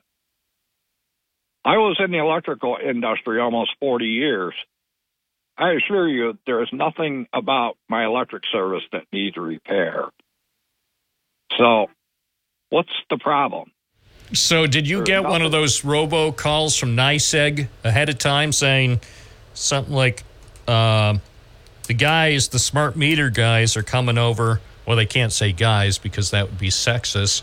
The smart meter team of whatever, regardless of sex or gender, the smart meter team is coming to your place. Did you get one of those robocalls ahead of time? No, sir, I did not. And interesting. I thought they were supposed to send you a robocall so you at least would know the smart meter team or Ready Kilowatt or his sister would be out there fiddling with your meters. Exactly. No warning, no nothing. The only reason I even knew to look at my meter was I see a bunch of trucks around the hill, going to town back and forth. And I said, they must be down here working on that. So I don't know what to tell them. I guess they're going to have to drive back. Well, I'm sure they will at some point. I mean, eventually they want everyone to have a smart meter, although I guess you do have an option. I guess someone said, and maybe it was contained in something they sent me, that if you really, really, really don't want a smart meter, you don't have to have one. But then I believe the point is if you don't get a smart meter, you're going to be penalized. So it's basically, apparently, they've incentivized this. So you really must not want a smart meter because you're going to effectively, if I understand it correctly, if you don't get a smart meter, you're going to pay a price. So effectively, they'll fine you if you don't get one of these smart meters. Sure. And also, it's not even NYSEG personnel doing it. Oh, I know. It's a contractor, and they've said that. It's a contractor. Well, yeah. I don't know. You're not the only one who has questions and complaints. I've seen it all. One of these days, I know I keep suggesting I'll get a NYSEG representative on the program to talk about smart meters, but now maybe I finally will contact NYSEG to see if they could send. I know they won't send somebody to the studio. That much I know. You know, the days that there used to be a day, believe it or not, I'm old enough to remember when NYSEG or the phone company or the cable company or the gas company or whatever, they would actually send a person over to the studio and take listener calls. I mean, that ship has sailed. That'll never happen. But they might at least have somebody who would call in and take some questions from me so we could get more information. They might do that. Well, I can remember quite vividly when your program from time to time would have a representative from the New York State Attorney General's office. Oh, yeah. And if the thing is, we could still get him on occasionally, but you have to jump through hoops. It used to be when the Assistant Attorney General assigned to Binghamton was on the program, used to be he was able to talk freely about almost anything. And now, if we want to get him on, it's like, well, we have to be very specific, what topic, and then it has to go through Albany, and then I bet Kathy Hochul has to ask her husband if it's okay. I mean, it's just not worth the trouble. Right. That's the problem. And that's also the problem with getting representatives from any utility or any company. Most of the time, there are a few exceptions, but most of the time, the companies go out of their way. First of all, a lot of companies don't even want to hear from reporters. They go out of their way to make sure that reporters can't even get hold of their phone number. And it's basically, well, if you're a reporter and you still think you want to talk to us, send us an email, and then we'll think about running it through some AI program to give you a snarky response. I mean, that's what I get from Gannett. Every time I want to do a story about the local newspaper, nobody from Gannett in Binghamton is authorized to talk with me. They want to, trust me. They wish, but they also want to keep a job, so they're not allowed to talk with me. So you send an email to the PR department at Gannett, and then usually, I will say this, usually you at least get a response, but usually it also contains a lot of stuff in there that you didn't even ask about. Say if I submit 5 questions, probably 4 won't be directly answered. And most of it is perfunctory language, like say, are you planning to eliminate any more publication days? And then instead of just saying yes or no, they'll send like a sentence that, we love our customers, and we believe in providing them with the best news and information gathering possible, which you look at the effort that they put out every day because of corporate edicts, and you see that's not true. So it's, but again, I know I'm getting off on a tangent, but almost every company is like that these days. You ask them a simple, straightforward question, a yes or no question, or something, all you want is one sentence with the information, then they send you 5 sentences that doesn't even give you the answer. So I'll work on it. I appreciate your call. I appreciate your calling that to my attention. Thank you, Dennis. Thanks, Bob.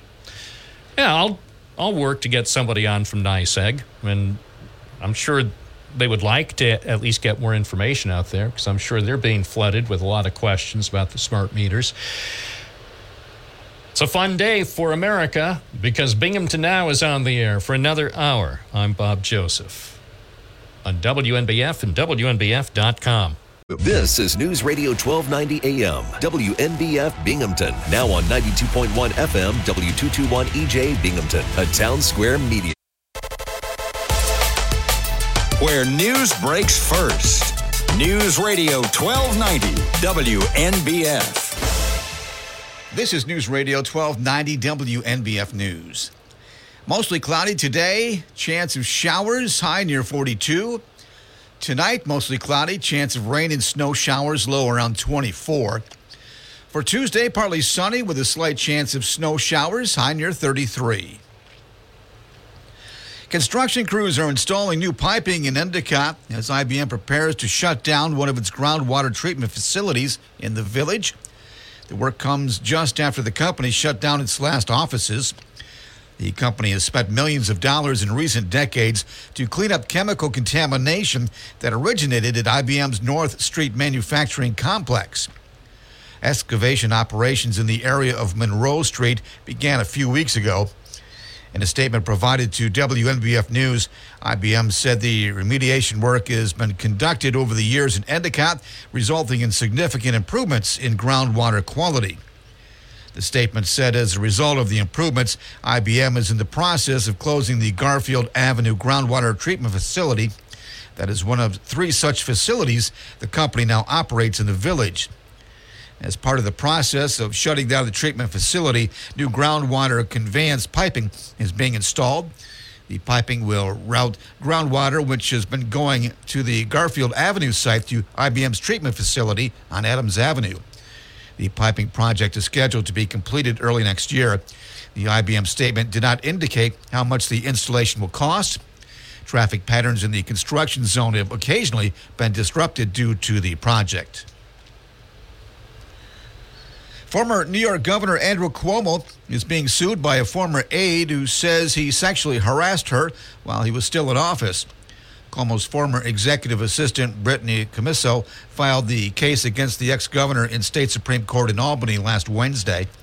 The filing came just before the expiration for lawsuits under the Adult Survivors Act.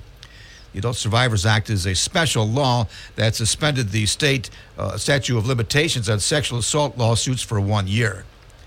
Commisso was one of at least 11 women who accused Cuomo of sexual misconduct in 2021, leading to his abrupt resignation. He has denied the allegations. On November 24th at approximately 5:48 p.m., officers of the Cortland County Sheriff's Office investigated a motor vehicle accident that occurred in the area of Fairview Drive in the town of Cortlandville. Officers learned that the vehicle causing the collision had fled the scene, however, was located a short time later in the city of Cortland. The operator of the suspected vehicle, Nicholas Nino, was found to be driving while intoxicated, and while his New York State driving privileges had been suspended due to a previous driving while intoxicated offense. Nino was arrested on charges listed and was transported to the Cortland County Sheriff's Office for processing. He was arraigned and remanded to the Cortland County Jail. Former federal prosecutor Kat Copeland says she's running for Attorney General of Pennsylvania in 2024. Copeland is a Republican who recently left her job at the U.S. Attorney's Office in Pennsylvania to run for Attorney General. She was also a prosecutor for Delaware County and served for 2 years as the court-appointed district attorney there. Copeland has competition for the Republican nomination. York County's district attorney, Dave Sunday, has announced his candidacy.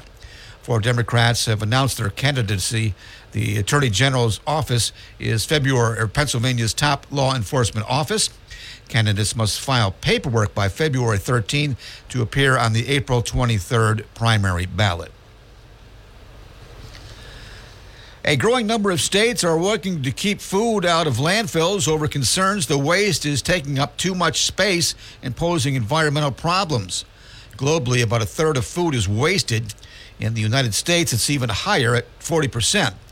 California and some others have passed laws requiring food waste to be composted, while others, including New York State, require supermarkets and other businesses to redirect food to food pantries. They argue it saves landfill space, cuts methane emissions, and also gives poor families more choices. New York says it already has recycled or donated 5 million pounds of leftover food. Police say a suspect has been arrested in the shooting of 3 young men of Palestinian descent who were attending a Thanksgiving holiday gathering near the University of Vermont campus. Police say the 3 were shot and injured Saturday night in Burlington. One of the men suffered serious injuries, and the others are in stable condition. Police Chief John Murad says a man with a gun approached the trio who were walking and fired at least 4 rounds before fleeing. Murad says the shooting may have been a hate crime. Protests have been widespread, and tensions have escalated in the U.S. as the death toll rises in the Israel-Hamas war. That's a look at news. For updates on local news, weather, sports, and features, open up the WNBF app and online at WNBF.com. This is News Radio 1290 WNBF. From the Gulf Auto Studios, this is WNBF News Radio AM 1290. Also available at 92.1 FM. Save in a big way at Galt Chevrolet.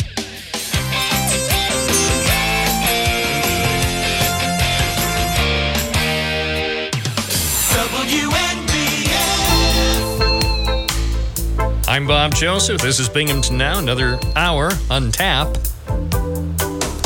Or for those of you who don't drink, another hour coming up. 607-772-1290 is the number. Go ahead and call. Apparently the phone lines are still working, which is remarkable when you think about it. 2 big hours of working phones in 2023. Write that down. Write that down. You didn't think it was possible. Good morning, WNBF. You're on the air. What's your first name? Where are you calling from? Oh, yeah, this is Zero from Coconut Center. Beth? Morning. Morning. Okay, I'm on the air. You're on the radio now. Okay, can you hear me all right? I can hear you fine. Okay. The other night, Bob, last week, Tuesday, when we had those winds coming through, it was around 10 after midnight, and I heard a noise. Well, I went and I looked on the deck real quick, and I seen a couple chairs blowing around. I says, that couldn't be it. My wife looked out the front window. She said, the tree come down. So, oh, God, and I have wires right there. So I ran outside, got the spotlight. I looked inside the house, ripped the wires off, the electric wire. We still had power, but the wires were down. I went out in the middle of the road, and I could see the wires were across, not on the ground, but they were right across the road, like, 6-7 foot, not high enough for a car to get through. So I backed my truck out the driveway, put it in the center of the road, back up with them about 15 foot, put the 4-way flashers on. Got the cell phone, called the emergency number at NYSEG. You guys talking about it got me thinking. I called them, Bob, and the emergency number, and I got a recording. Is this an emergency? Yes, it is. Is it a life-threatening emergency? The recording. And I said, yeah, well, wires across the road. So, yeah, that is life-threatening, if a car runs into it. Bob, it was asking me a lot of questions. I kept saying, can I speak to a real person? Then it went into a spiel about different programs they have. I listened for about 4 or 5 minutes, Bob. I said, I'm not getting anywhere. That's it. I hung up. I called 911. Within 10 minutes, Chocona Center Fire Department was here. They had the lights on, this and that. Guy stayed there till 3 in the morning when NYSEG could get here, and they stayed here until 9 in the morning. Just a guy in the car came with the blinking lights, and he sat there from 3 in the morning until 9 when the trucks got here and reattached and everything. So I'm just putting this out there. If you have a problem with NYSEG, like that emergency, don't even call their emergency number. You're not going to get anywhere. You're better off just, you can give them a try if you want. You're better off just calling 911 because after that, everything went smooth. Yeah, that's a good point. And I think NYSEG probably would agree with your advice as well. Obviously, for something that truly is life-threatening, first call, whether it's utility-related or anything else, 911, and that way they can dispatch law enforcement, whether it's a sheriff's deputy, state police, or if it's within, say, the Triple Cities, the local police department, get somebody there to try to secure the scene, and then dispatch the fire department, if appropriate, which obviously is appropriate. And then they also, I believe, at the 911 center, they have some direct numbers to call to where they can get a real person. Yeah. And I'm not. I know it's 2023, so the era of calling a so-called utility emergency number and being able to speak with a person, I know that's never going to happen again. I mean, we could pontificate about that, every day. And Bob, it can't be because of the money. They can't put a couple people on. Well, they could. There, Yeah, well, they could. It's, hey, yeah. I know what the reality is. I mean, not just, hey, it's like every place. We don't have the same number of people we had 10 years ago. And, of course, NYSEG does, and nobody does. We had 80,000 people when I was in high school in 61. Right. We had 80,000 people in Binghamton. We don't even have half that now. I know. I know, but that's the price. That's the price we pay for living in the most wonderful country in the world. Jobs will be eliminated, and fortunately, in many cases, some new jobs will be created. The only thing I can tell you about next year and 5 years from now and 10 years from now is it's going to be a lot different, and you and I will have more to complain about. And in 10 years, I'll be going on 90. I don't think I'm going to be here, Bob, but you can be complaining if you want. Okay? Yeah. Well, I try. That's why I try to keep my comments, try as much as possible, keep them under control or in context, because whether it's anything that I talk about, I understand that A, I'm not the only one who feels the same way, and B, makes no difference because it's not going to change. So although I make some observations about how things today are different than they were yesterday or a year ago, the main reason I will make comments like that isn't that I expect anything to change, because I know that's not going to happen. It's just to commiserate with some of our listeners and help people understand that you're not alone. You know, well, you don't have to like the changes. Yeah. There, just call 911. Yep. Forget about that emergency number. You're not going to get anywhere. And that's true for any emergency. If you think there's a chance that somebody could be hurt or killed, call 911 first, and they will make all the necessary notifications. Well, they did. Yeah. They did. Or she'd still be trying to sell me a plan. Yeah.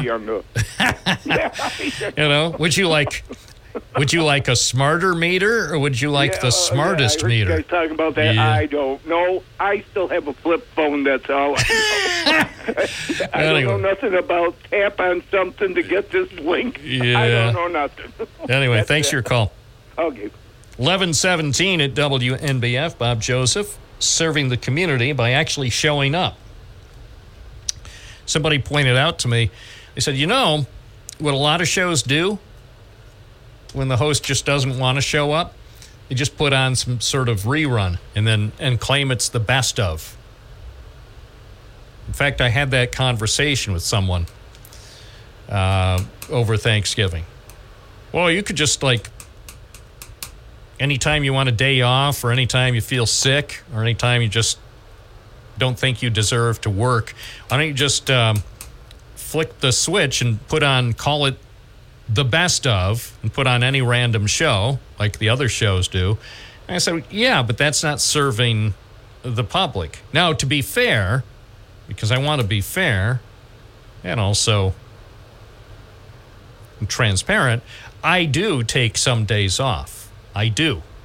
But I don't put on old shows because, in my opinion, and it's only my opinion, other people disagree, in my opinion, for a program that really strives to be tied to current events in real time, I think even a program that's a week old is just too old. Now, to be sure, sometimes we have rerun some shows if they were special interviews, or sometimes history shows with Jerry Smith, or other things that were a unique interview. Say if some guy who became president, I know that interview segment has been rerun a few times. Not so much because it was the greatest interview I've done, mainly because it's just kind of interesting, given what was said. I'll be the first to admit it's definitely not even in my top 50 best interviews, but it still is interesting every once in a while to hear it played back. And, that's all it is, for historical purposes. But anyway, I still, as much as possible, as much as humanly possible, I think doing this show live and not pre-recording interviews like some people do, and we know who they are, pre-recorded interviews just aren't as compelling as live interviews. And I know most people actually do, and people say, well, 60 Minutes seems to be doing pretty well after all these decades, and that's all they do, is do lots of recorded interviews, and then they edit it down for their highly acclaimed segments. I know. But there's still something that's not as exciting about things that have been recorded in advance and then edited I mean, as a radio and TV consumer, and I've been consuming radio and TV programming for a few years now, there's just something. I don't even say if it's sports talk. I may not be the biggest sports fan on the planet, but still, hearing a live program, knowing that the host is actually there in the studio and is working without a script and is taking phone calls, to me, there is a special electricity, figuratively speaking, in the air and on the air. So if it were up to me, if I ran this place, every show always would be live. Well, obviously it can't always be live. In a perfect world, every show would always be live, but that's just not feasible. But, too many of the shows that I hear now, radio and TV shows with segments that were recorded sometimes just hours in advance, but sometimes days or even weeks in advance. I don't know. Something is lost without the spontaneity. Even the interview that we did last hour with Robbie Manners from the Downtown Singers was live in the studio. How many other people in 2023 are going to do a 10-minute interview with the guest live in the studio? Not many. Well, that's really inconvenient. He has to come into the studio, he has to park, and then he has to walk down into the studio, and it's surrounded by all this concrete, steel, and glass, and there are no windows to look at the great outdoors. Yeah. See, that shows, the people who are on the program, and some of the segments are call-in segments, but at least they're willing to do it live. Every once in a while, people say, well, can't we record that like this afternoon? Because, I don't know, I don't like to get up that early or whatever. Or I have to shampoo the cat tomorrow morning. And it's like, no, if you can't be on tomorrow morning, maybe there will be some morning in the future where you can be on. But we're not going to tape an interview ahead of time. I think since we started the program, it seems we might have recorded 2 interviews. And I wasn't happy about it. It wasn't my idea. So for the most part, I say, as who is that kid? Who was that troubled young lad who threw a fit when they told him he had to do it live? They were trying to record his syndicated show. He had a crazy syndicated show about entertainment. And when recording the segment didn't go well, the first 2 or 3 takes, then that guy threw a fit. We'll do it live. We'll do it live! Whereas for me, we'll do it live. We'll do it live. That's what it's about. We'll do it live. We'll do it live! News Radio 1290 WNBF. Bob Joseph. Everybody's doing a brand new dance now. Come on, baby, feel the locomotion. I know you'll get to like it if you give it a chance now. Come on, baby, feel the locomotion. My little baby sister can do it with ease. It's easier than learning your ABCs. So come on and do the locomotion with me. Happy holidays from WNBF.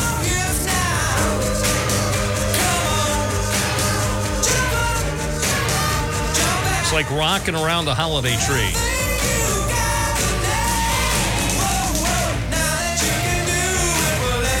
Wait a second, that kid's had too much eggnog. Cut him off.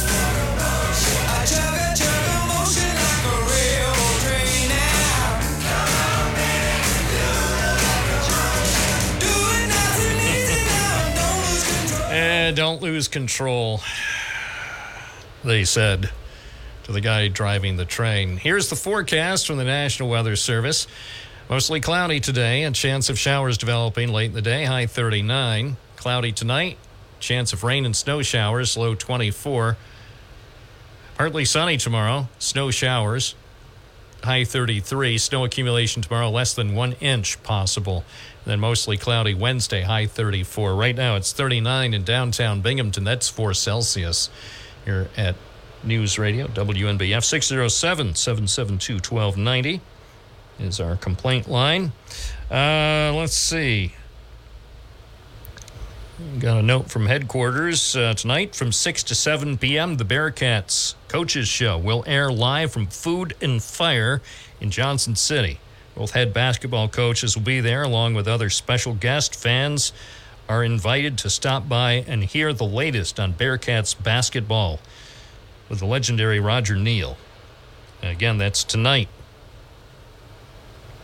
here on the WNBF radio network. 92.1 FM, 1290 AM, streaming at WNBF.com. That's a good show. I was listening to it, I think, last week with Roger Neal. Now, the Roger Neal knows how to interview. See, he does the good interviews. Me, I can't. I do the best I can, but let's see what else. Oh, I should check the bag of email. Big bag of email here from the U.S. Parcel Service. Oh, by the way, speaking, this is good news. I put in a request. I have put in a request for a NYSEG representative to be interviewed live on the program about smart meters. So, and I have just received a reply. Actually, it was so quick. So thank you. I won't mention the person's name, but thank you so much for an almost instantaneous reply. So I can tell you, based on the instantaneous reply, that at some point, hopefully this week, we'll have somebody from NYSEG on the program to talk about smart meters. This is important. If you're a NYSEG customer, it's going to affect you. You probably already have received the notification from NYSEG. So I am very pleased to report that it looks like we'll have a NYSEG representative on the program. I would say probably not tomorrow. Let's say, if I were just looking at the way the week is shaping up, maybe Wednesday. We'll see. I'll keep you posted. So if you are like me, if you have questions about the smart meters from NYSEG, good news, we will have more information coming soon on the program. And hopefully by the end of the week. So I'll keep you apprised. For those of you who like radio apprizes. A prize? How much?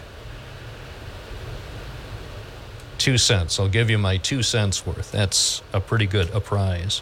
Hi, WNBF. You're on the air. What's your first name? Where are you calling from? Gary from Binghamton. Morning. Morning. If you're going to have a NYSEG guy on there, I'd like you to ask him about the all the light poles that they never replaced. Get knocked down by cars, and they just put an orange cone over them. The light poles over there on Tompkins Street, Court Street, they've been down for 10 years. In fact, since they've been taken over, I have not seen one NYSEG truck replace a downed street light. Didn't the city acquire the poles from NYSEG several years ago? No, maybe the maintenance part of it, but no, they don't. The city does not have a department. They do not put up light poles. Also, right, but is it the city's responsibility? So say if I go out and smash into, well, okay, theoretically, say if I'm driving a Bentley, and this is all hypothetical, but say next Saturday morning at 4 o'clock, I'm driving a Bentley, we'll just say on Grand Boulevard over on the west side, and then I slam my Bentley into a utility pole and it's sheared off, So it's NYSEG's responsibility to come out and fix the damage I did? The insurance company pays NYSEG. Your car insurance will pay for it. Right. Oh, that's good. Okay, Anyway, but also, that's a load off my mind. But I mean, the bottom line is that it's NYSEG's responsibility to take care of damage to utility poles. they have in the past for all the years that I've lived here. Yeah, I'm just not sure. I've been here 71 years, and I've watched them replace. They haven't replaced any poles on Court Street that have been knocked down. They haven't. My wife called the mayor like 4 years ago on your program and asked about him. And to the mayor, hello? Yes. Okay. And mayor said he'd check into him. That was 4 years ago. Yeah, well, they're still down. Yeah, well, they just put a cone on him. I know. And it's not unique to Binghamton. I see it everywhere I go, but I don't know whose fault it is or whose responsibility it is. Okay, well, that's what I'm asking you to find out. But also, you got to understand, this is a safety issue. There have been many accidents on the Court and Tompkins Street, including bicyclists that have been hit. Now, I saw one. Poles. Yeah, I saw one over there last year where somebody was very badly injured. A pedestrian was mowed down by a vehicle. A well-lit city is a safe city. Okay, we are not a well-lit city. The all those LED lights aren't working as good as the old ones. You know, we got more lights out on our street than we ever had. But the deal is that we pay for those poles. You know, they don't have meters on them. We pay NYSEG for each individual light. If they're not on, we're still paying for them. Well, I've made the point here a lot of times. I mean, not just for poles in town, but also for poles on the highways. Well, I mean, with lights that are now de-energized. Hey, it's like talking to a brick wall. Nobody cares. I mean, I care. That's obvious. Yeah. No, it's obvious that nobody cares. You know, if I was mayor, if I became mayor on January 1st, the first thing I'd do, not on January 1st, New Year's Day, on my first day in office, wouldn't be the first thing I would do. First thing I would do is order a lot of new furniture. Then I would call the Public Works Department or Signal Bureau or someone at City Hall and say, what is the deal with all these light poles that have been damaged and haven't been replaced? That would be... Did. Yeah, but I'm saying if I was mayor. I know, but that makes no difference. Never responded. And why don't you call the mayor's office and ask him? Say, I'm not going to call him. You call him. Well, you're going to talk to NYSEG, right? Yeah, but the mayor doesn't come on the program. NYSEG. Ask him the right question. Well, I'll ask. I'm paying for him. Right, and then I'll probably, I can't promise because I'll probably forget, but if I remember, I'll ask the person from NYSEG, but what if the person from NYSEG says, yeah, that's all well and good. We drive past those all the time too, and it's not our responsibility, it's the city's responsibility. What am I supposed to do then? Well, here's the deal. The city doesn't claim any responsibility for the lights, and NYSEG doesn't claim any responsibility for the lights, so they don't get put up, and we're paying for them, and so, you know, it's like, okay, nobody's responsible for anything here, right?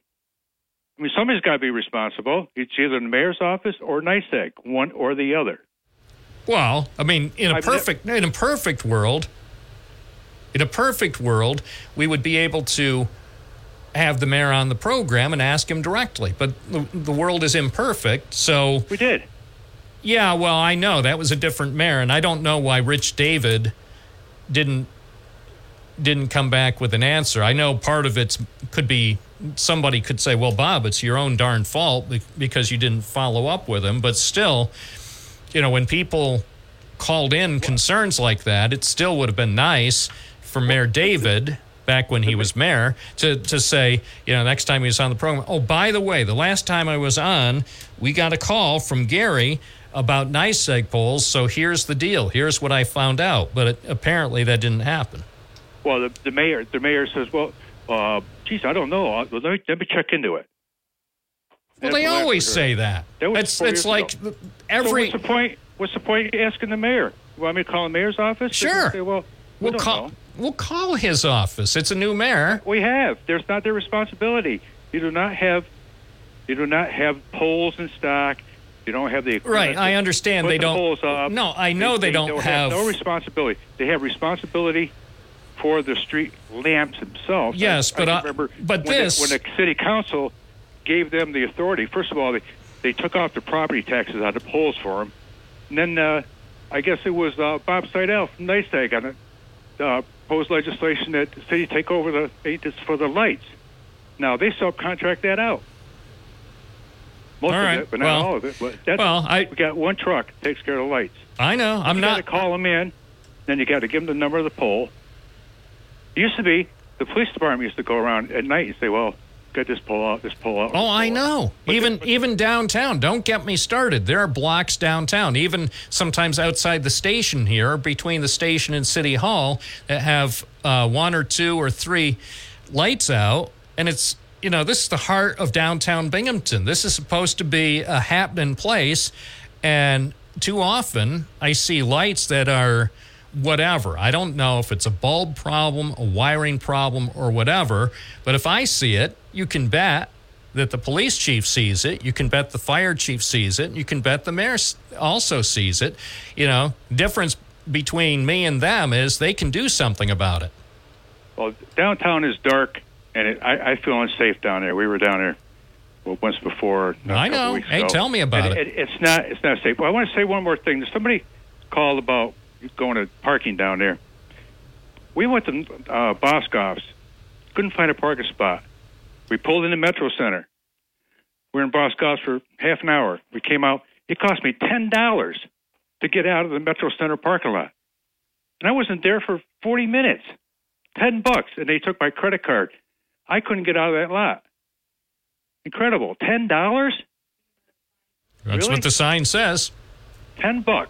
I know. $10. And the parking lot's half empty. Well, I wouldn't go there again. Well, it's what less than that was $10.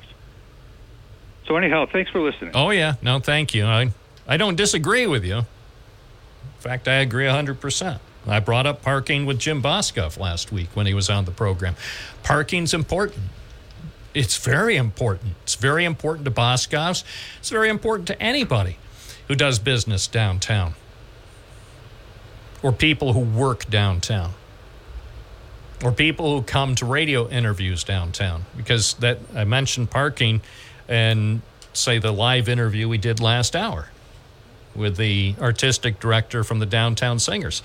Yeah, it's inconvenient and yet preferable for guest segments when people actually come to the studio, but I understand that it's not the easiest thing. It's logistically, it takes some effort, and I appreciate when people do that. So here's a note from a former city employee. Tommy from Binghamton writes about, this is regarding poles. Wooden utility poles are maintained by NYSEG.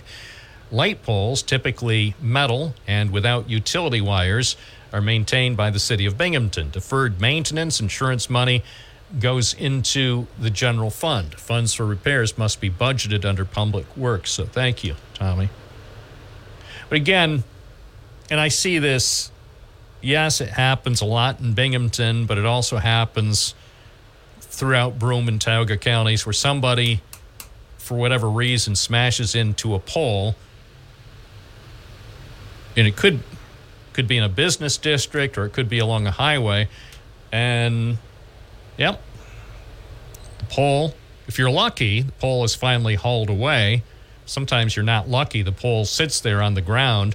But then somebody, probably somebody from NYSEG, will put one of those orange cones over the wires so hopefully some dog doesn't come along and get electrocuted.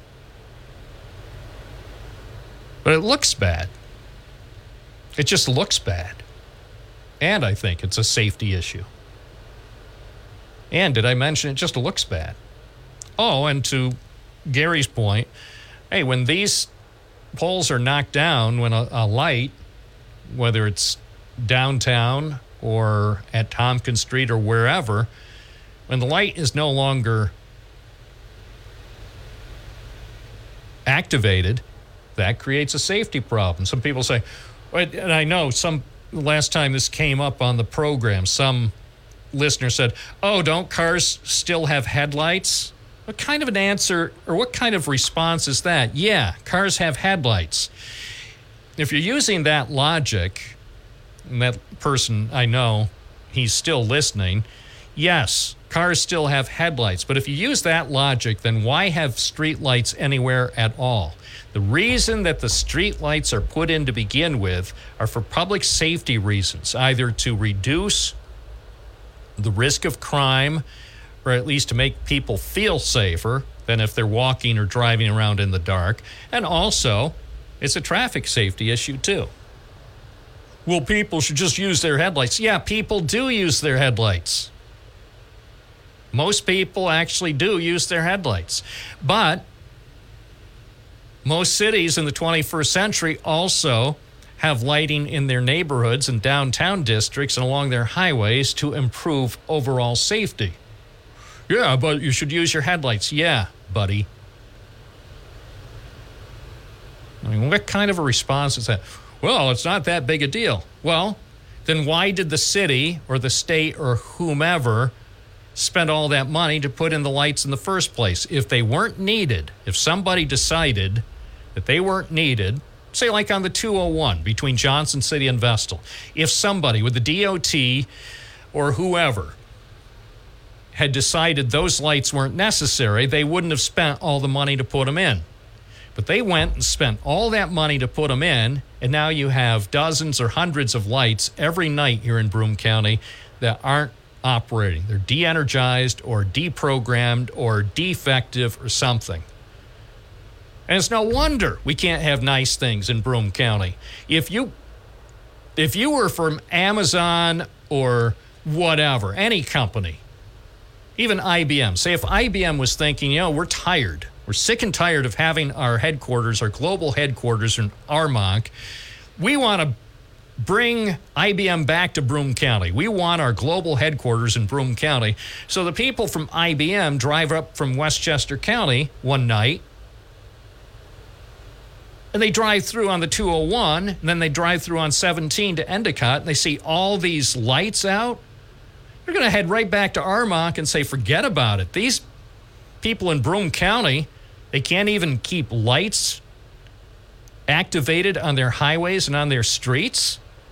They don't deserve an IBM corporate headquarters. We want to have our company in a place that can at least keep their lights on.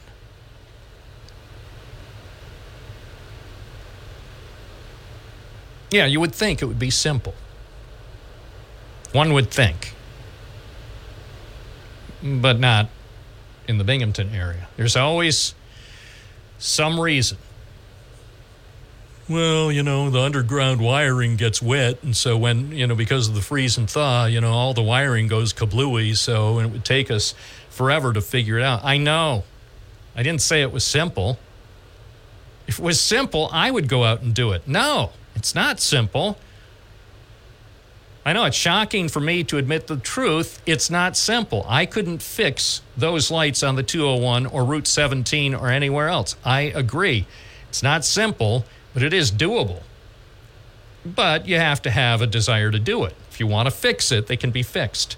It's 11:47. This is Bob Joseph. My only goal here is to serve the public on WNBF.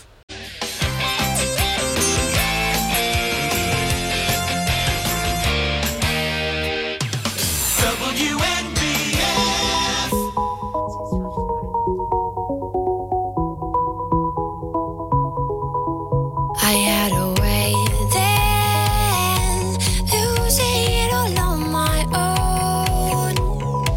I had a heart then, but the queen has been overthrown. And I am not sleeping now. The dark is too hard to beat, and I'm not keeping now the strength I need to push me. You show the lights that stop me, turn to stone. You show Binghamton, New York, unable or unwilling to keep the lights on city streets and the highways and byways? Who needs carousels? We have darkened streets. Go ahead. Feel your way around. Try not to hit anything. Dave in Owego, you're on the air. Hey, good morning, Bob. Just want to touch base on the electronic readers from NYSEG. My mother-in-law lives out of Horseheads, New York, and me and the wife were up there recently, and we seen a big white box on their pole out front. And I said to her, what is that? And she said, oh, NYSEG recently installed those. They're the electronic meter readers now. And I was like, wow, that's pretty impressive. So they're going to do without the meter readers. And she said, that's what the guy from NYSEG told me, some jobs are going to be lost. So,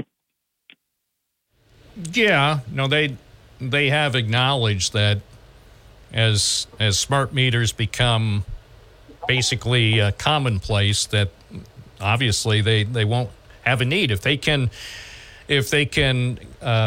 read your energy use in real time, there'll no longer need to be a force of people who actually go out in the field and do those monthly or bi-monthly meter readings. Exactly, because that technology does come from Spain, and who owns NYSEG is a Spaniard company. I mean, all our money and revenue from NYSEG doesn't stay here in the United States. It goes back to Spain because they bought NYSEG back in 2007, if you remember. Oh, I remember. No, I remember when Avangrid, I guess that's the name of the company now, made the acquisition, NYSEG, Rochester Gas and Electric. They also have, I think, 4 other utilities, including some utilities in New England. And by the way, they're not the only ones. They're not the only companies providing electric and gas service to people in the United States who are foreign-owned. A lot of, look, National Grid, who owns them? Yeah, exactly. Look at Corning Natural Gas. Who owns them? Exactly. But my biggest thing with NYSEG is, if you read recently that there's been a 30% increase in electric and a 30% increase this year is going to be happening in the natural gas. But natural gas, the cost of natural gas has decreased in the United States. And Corning Natural Gas in Steuben County went and passed the savings on to their customers, where NYSEG is raising the customers' rates 30% across the board. So it doesn't seem like they're sharing any of the revenue with the users of NYSEG of natural gas and electric. They're consuming the products and sending the money right back overseas. Well, it's a complicated thing. For one thing, what NYSEG, I believe, is currently charging, or a lot of it is the delivery fees, because they run the infrastructure. I mean, whether it's for natural gas or electricity, NYSEG is running the either pipelines or the power lines that get the stuff from wherever it comes from to your home. So, their costs, I mean, let's face it, the cost of doing business for NYSEG and anyone else is still going up. They still, even if they have a smaller workforce, if they eventually eliminate the meter readers, they still have to pay thousands of people. And those people that work for NYSEG or Rochester Gas and Electric are getting paid, I would hope, a lot more today than they were 10 years ago. So... Oh, yeah. And you're absolutely right. My wife itemizes our bill every month, and I hear it every month that she gets a NYSEG bill because she's responsible for it. Does she ever get a cable bill? We have online cable. We don't deal with Spectrum. We don't deal with any of the cable companies. So who's your internet provider then? Satellite? We go through YouTube internet. Oh, okay. And but still, somebody has to pay. I mean, somebody links your house. I mean, satellite or cable. No, as far as the internet cable, I'm not sure who we have. Okay. But she itemizes that bill too. So you're absolutely right. But the cost of NYSEG with our actual energy use is minimal compared to, like you were talking, the line service, the delivery charge. So anyway, I will say this. So, Dave, we will have, I believe, sometime this week, we'll get a NYSEG representative on the program, and I'll try to give people a heads up so they know when it'll happen. But I am getting a positive sign from NYSEG that somebody can come on the show in the next few days. That's our program for today. I'll be back tomorrow. I'm Bob Joseph on WNBF. This is News Radio 1290 AM, WNBF Binghamton. Now on 92.1 FM, W221 EJ Binghamton, a Town Square media station. So it starts recording?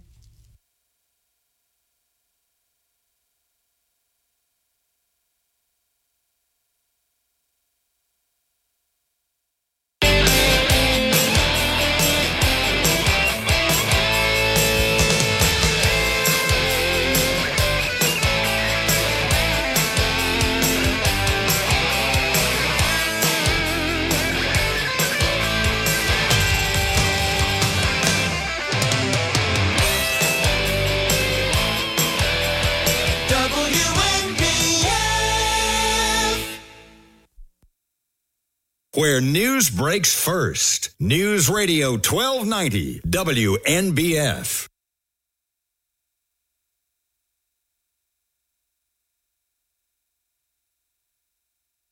WNBF.